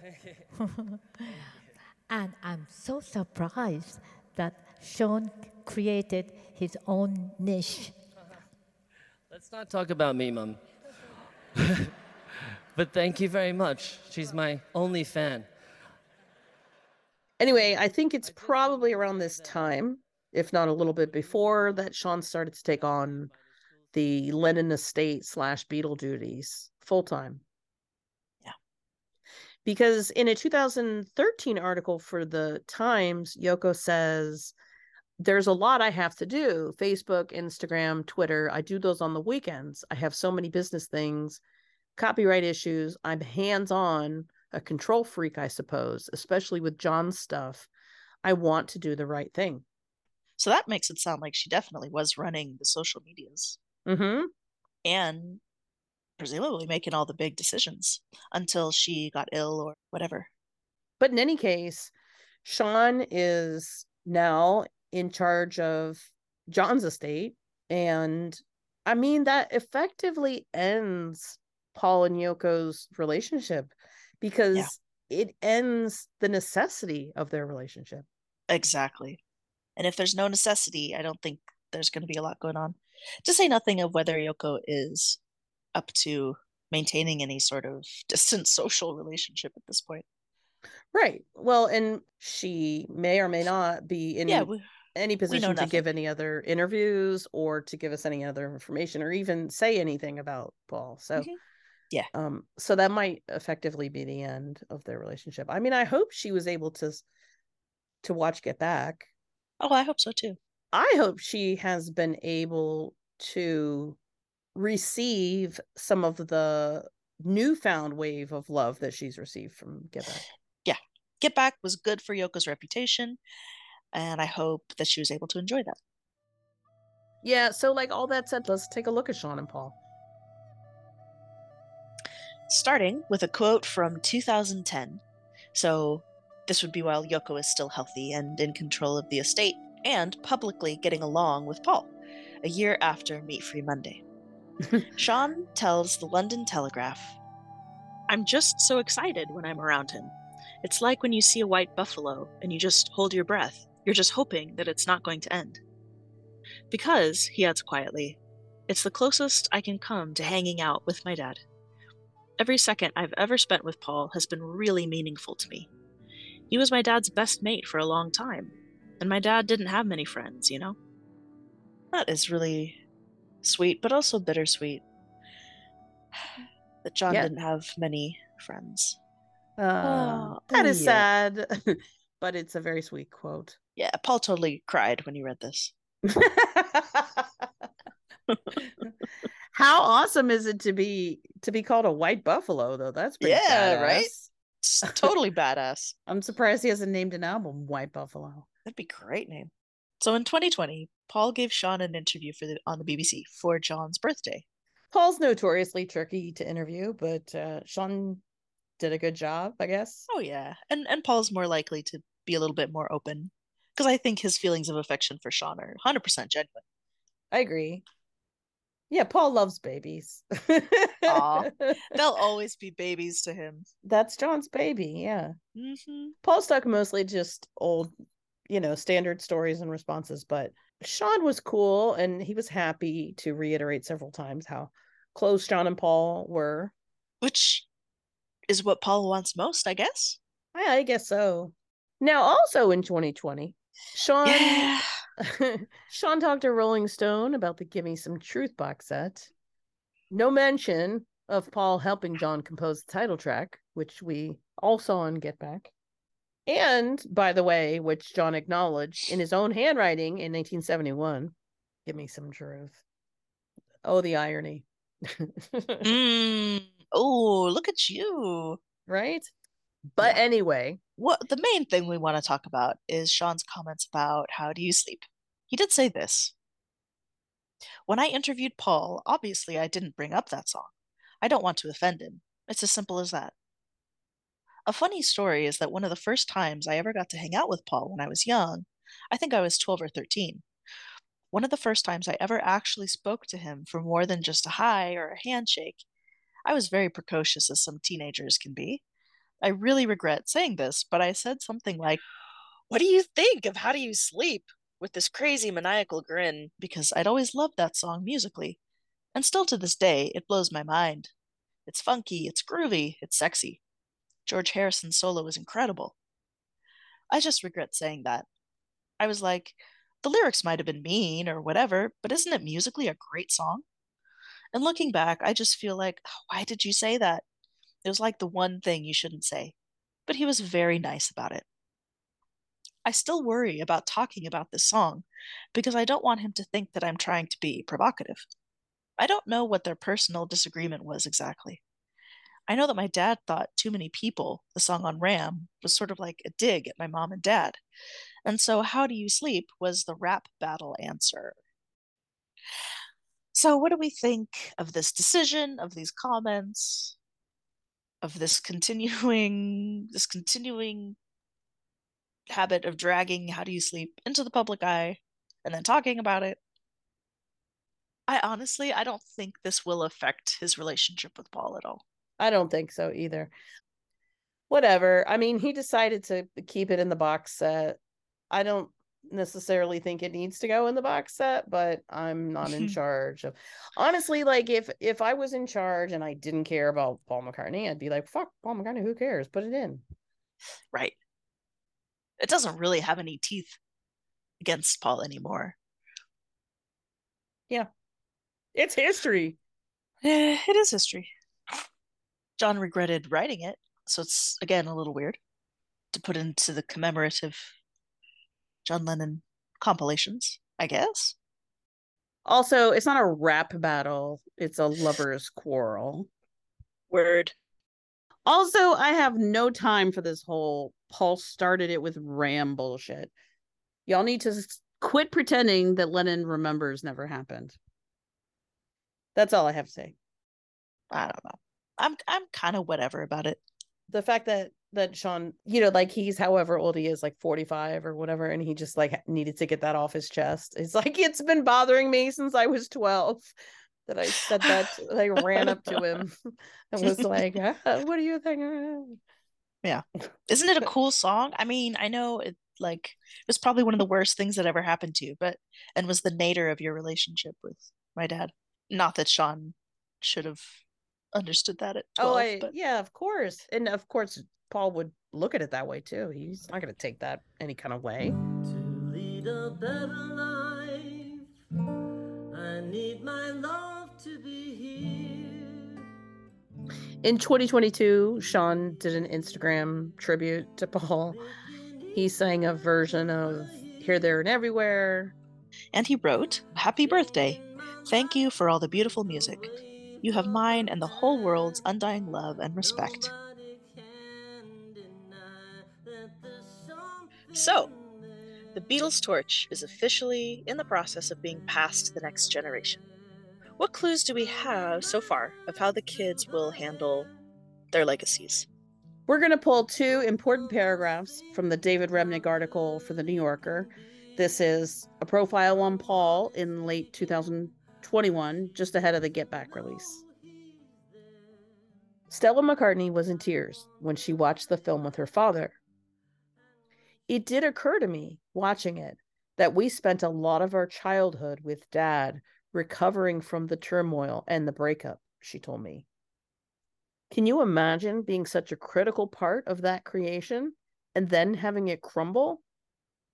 And as children, we were part of a process in which our dad was mourning. It was not an easy thing for Dad, and it lasted for a lot longer than we probably knew. John Lennon, who was 5 when his father was killed, and who now, with Yoko Ono's having withdrawn from public life, represents the family's interests in the Beatles' business, told me, "Time has sort of made us all grow to soften our edges and appreciate each other much more. Paul is a hero to me, on the same shelf as my dad. My mom loves Paul too. She really appreciates him. They've had tensions in the past, and no one is trying to deny it. But all the tension we ever had, hyperbolized or not, makes it a real story about real human beings." So, some of this is kind of heavy.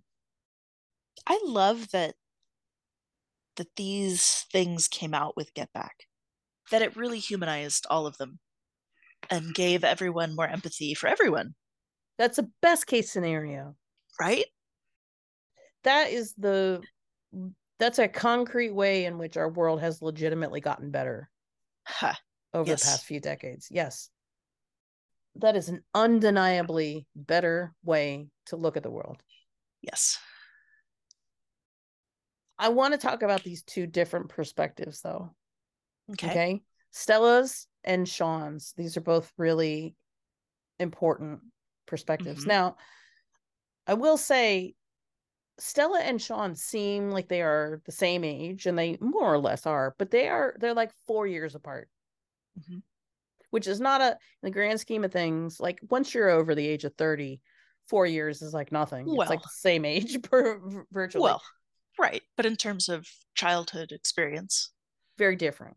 Well, especially since John was killed in 1980, right? Right. So Sean was 5, Stella was 9.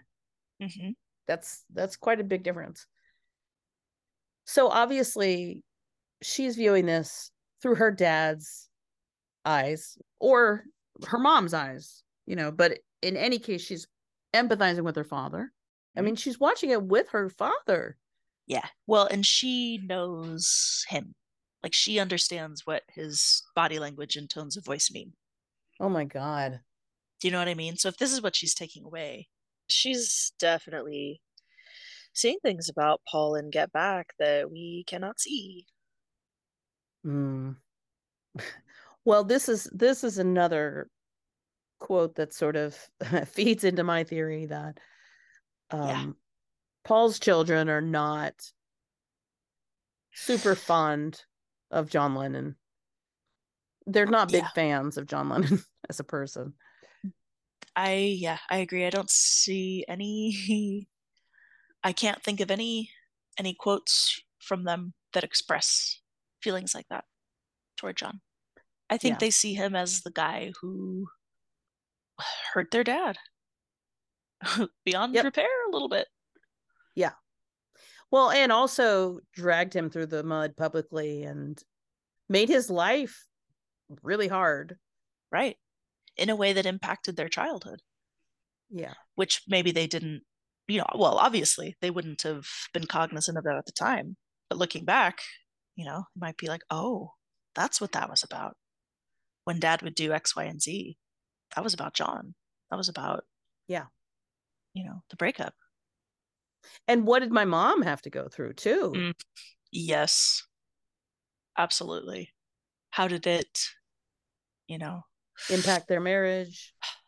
How much undeserved space in my dad's brain did John take up that should have gone to my mom? Yes. Or to us? Yeah. I don't have any quotes to pull out that says, Mary or Stella or Heather, are there, at no point are they going to say John was a real piece of shit, Definitely not. They have never said that. They will never say anything like that. Okay. They will not. No. They won't, and they haven't. So, just to be clear, this is just my impression. Also, I don't necessarily think they dislike Yoko or Sean. Just Sean. And also I might be completely off base. But it also makes sense. Well, it makes complete sense that that's their point of view. Right. Because they care about their mom and dad. The Beatles are people that their dad cares about.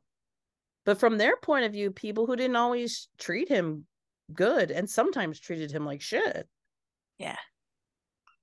And Stella in particular described herself as being very protective of her parents, even as a child. I'm sure they all are, but yeah, Stella seems like a bit of a bulldog.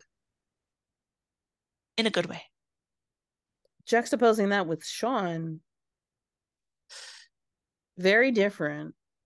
I think that Sean A genuinely holds no ill will toward Paul, but B might also be invested in kind of signaling like, hey, yeah, it's gonna be all good with me. I'm not yeah, for sure. I'm not gonna be Moon and June 2.0. He does all the right signaling. Yes. To say Paul is important and we respect him and we're not in direct competition with him anymore. Sean obviously loves his mom, wants his mom to be loved and recognized for her own, as an artist in her own right. Well, yeah, not to be insulted and vilified. For God's sake. Yeah. And as long as they get that, I think Sean is perfectly fine with Paul and the Beatles.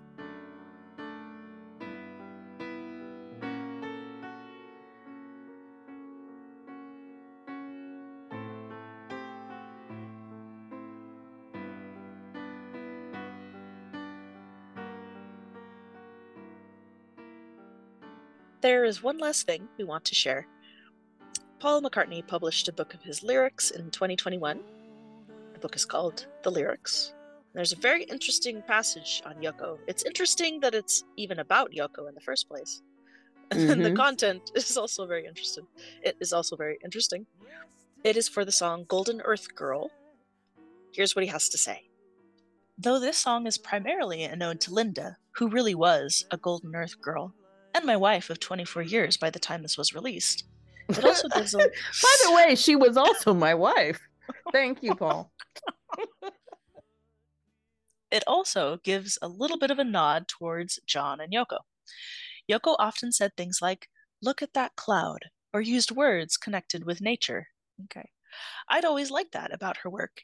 And then John picked up on it later with his surreal way of swapping things around. What? I'd known Yoko since she'd arrived in London in the mid-60s. In fact, I met her before John met her. See, I think that this is a way to shoehorn in that story. Because he is getting that story in every fucking book, at every opportunity that he has. He is so funny. He is, girl, I am telling you. Then in 1975, he and Yoko had a baby boy, Sean, so we had even more in common, and we'd often talk about being parents. So that was all good, until he was killed. And of course, from then on, really, I was very sympathetic to Yoko. I'd lost my friend, but she'd lost her husband and the father of her child. In his lyrics, John would include allusions to Yoko and nature, like using Ocean Child in the song Julia, which I understand is how her name translates into English. And I'm using similar sort of imagery here for Linda. Good clear water, friend of wilderness. Funnily enough, John wrote a song for the White Album called Child of Nature that didn't end up on the record, and he rewrote it as Jealous Guy, which was for me. As I've said, Linda really helped me find another side of myself. If anyone deserves the title Child of Nature, it's her. Not that I've talked about her in this 500-word essay about this song, except for in a sentence at the beginning and at the end. The rest of it is the story of John and Yoko. Very odd, very odd. Once they were an item, there was the whole Beatles recording thing where she would be there too.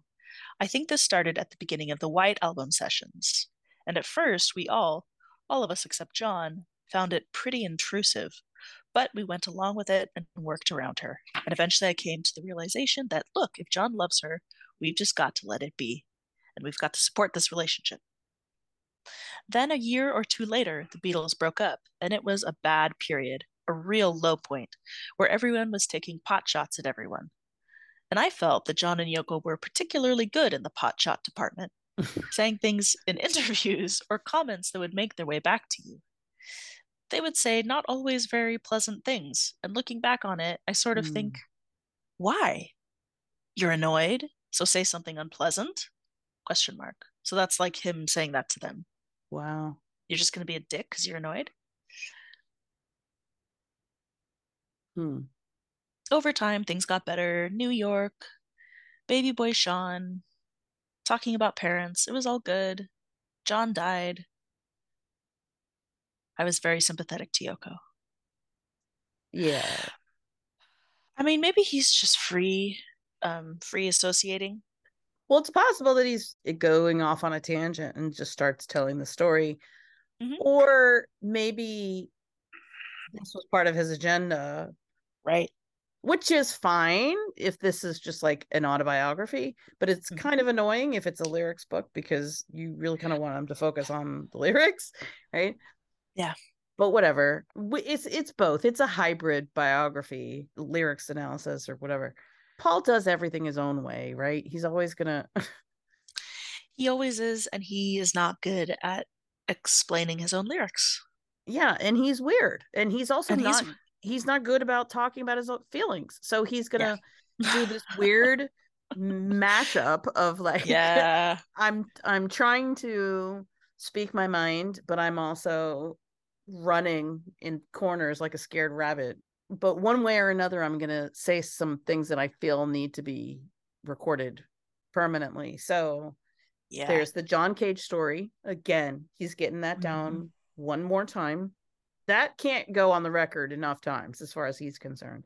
So looking back on this series, this story is definitely the Yoko talking point he is most adamant and most preoccupied with.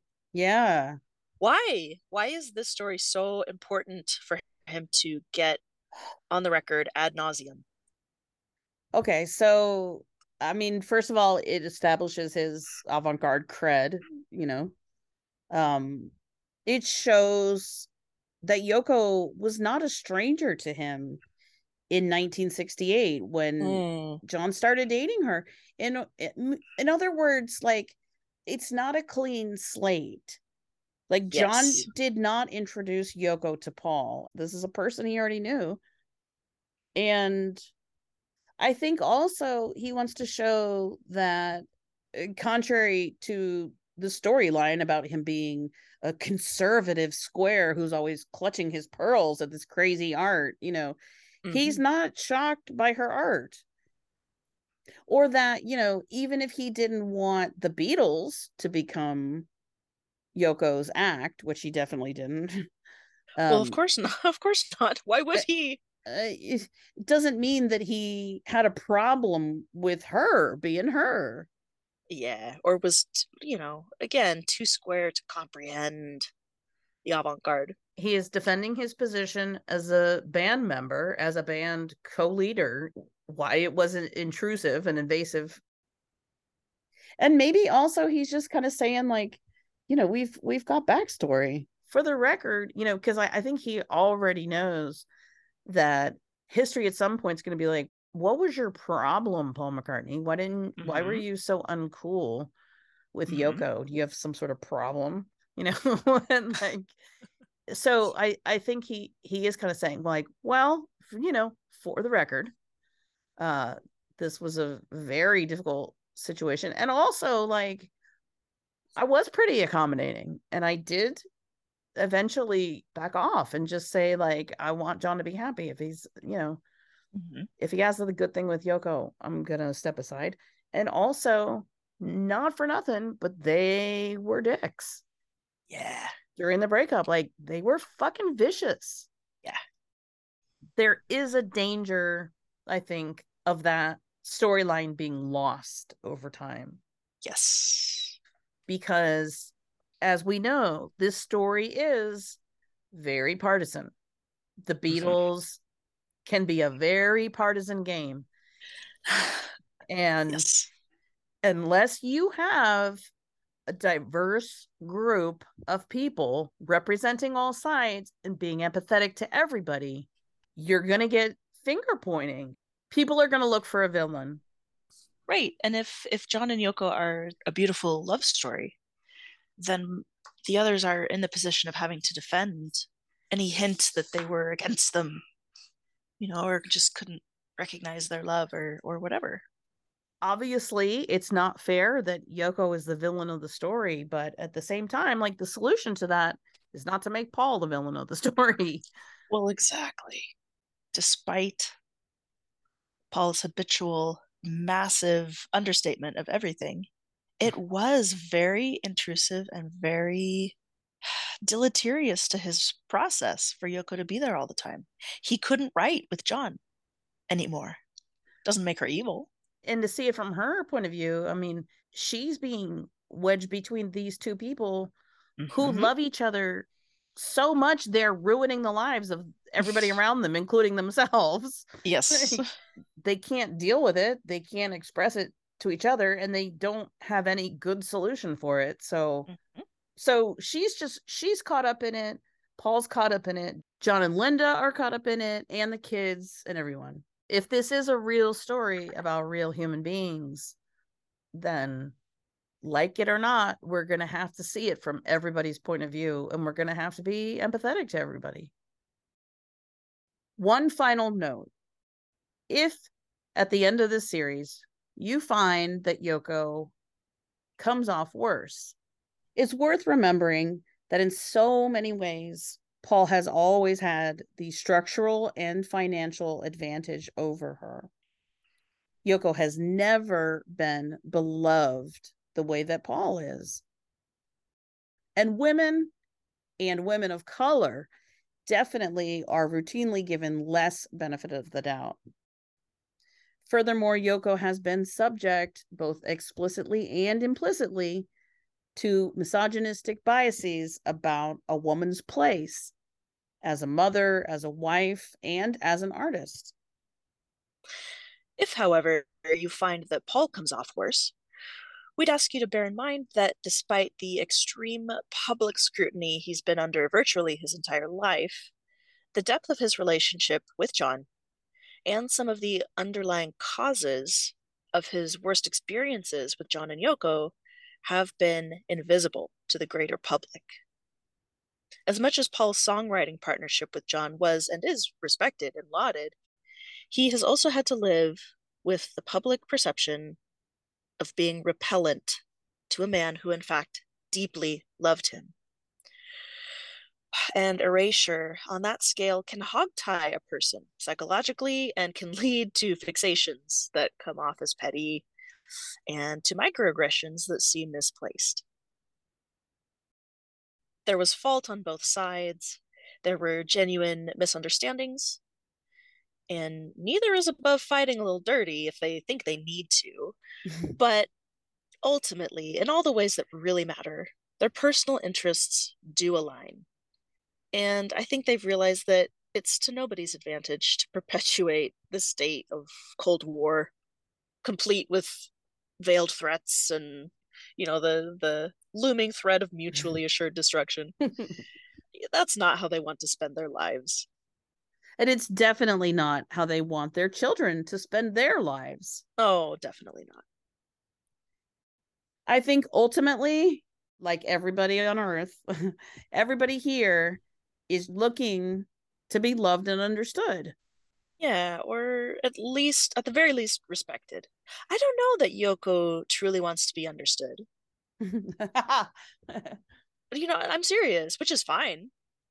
But like she's not terribly self-revealing. There are so many, unusual and eyebrow-raising things about her that she deliberately conceals. I think being mysterious suits her just fine. Paul is sort of half and half. He's sort of the classic, the classic struggle between the desire to be loved and the fear of being known. Yeah, or the desire to be left alone. I think Yoko summed it up pretty well. She and Paul have been in a very strange situation for 50 years now. After all that time, are they close? No. But they've come to understand each other. They don't need to forgive, and they don't need to be forgiven. In time we'll know it's all a show. It's been a blast. As time goes by, we'll laugh and cry. It's in the past. We can start to begin living in the world we're in. Thank you, as always, dear listeners, for listening to Another Kind of Mind. And congratulations! You have made it through this entire series. Woo! Yeah! And so have we. We did it. I feel like we're all strange bedfellows now. This was a fun one. I agree. It was also fun making our other series. Yes. Those were a little more tortured, I feel. They absolutely angsty. I mean, yeah, very dramatic, very engrossing, and I do highly recommend them, but... Oh yeah, for sure. Please, everyone, do listen to them. Daphne, should we let the people know what we've got planned for 2023? Well, for starters, we have a series that is going to Wait, that's enough. Oh, okay. We also have an episode or 2 or 3, we'll see, that concern John and Paul. No. You've said too much already. Don't say any more. That one, I'm excited about that one, but don't, come on. Okay. Oh, but tell them about the other one. The one. Oh, the other one. Yeah, so there are definitely some things that That's enough. I think you've covered it. It'll be good. Well, that's for sure. It's going to be amazing. Thank you, everyone, for all of your messages. We love your kind words, questions, and feedback. Keep your mail messages coming. We will most likely do another mailbag episode in the future. So you can send your hate mail to Daphne@acom.mailbag. I promise to read them. I think any emotion from Paul has a little bit of corniness in it. I have to agree. He's just baseline. Regretfully. No, you may not come in, Paul McCartney. You devil witch magic child. Study of assholes. Sounds like a John and Yoko film. It does. Shove what in, and where are we shoving it? Sweet and sour, spicy, umami. It's like, oh, I see breasts and my hormones disengage. What? There's only room for one special snowflake on this boat. Sometimes it almost looks like it hurts. Look at that cloud. Or used words connected with nature. Okay, like every artist ever.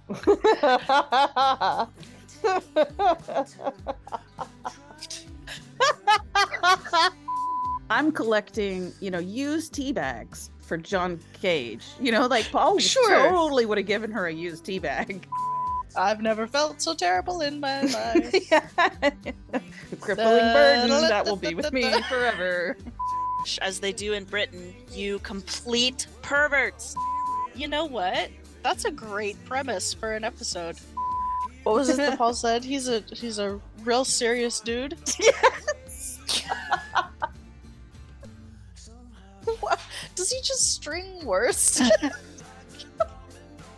John even said, you know, like, if I may go gay one day if I find a fellow who turns me on enough. Like, Paul, that's what being bi is. Paul. Yes. That's literally what that means. Oh, nice. If you want me to insert it, yeah. Yeah. And I know you want me to, you slut. I don't think they are all acting out of love. Why don't we have the play date at George's house this weekend? It's so sexy. Don't you think it's sexy, Paul? Every time I hear it, I get a hard on. Thinking about my dad really giving it to you. And my mom cheering him on. Yeah. Yeah, John, give it to him. So sexy. And George Harrison is there. Yes, providing the mood music. George's personal hell. I'm glad we have each other. I know, right?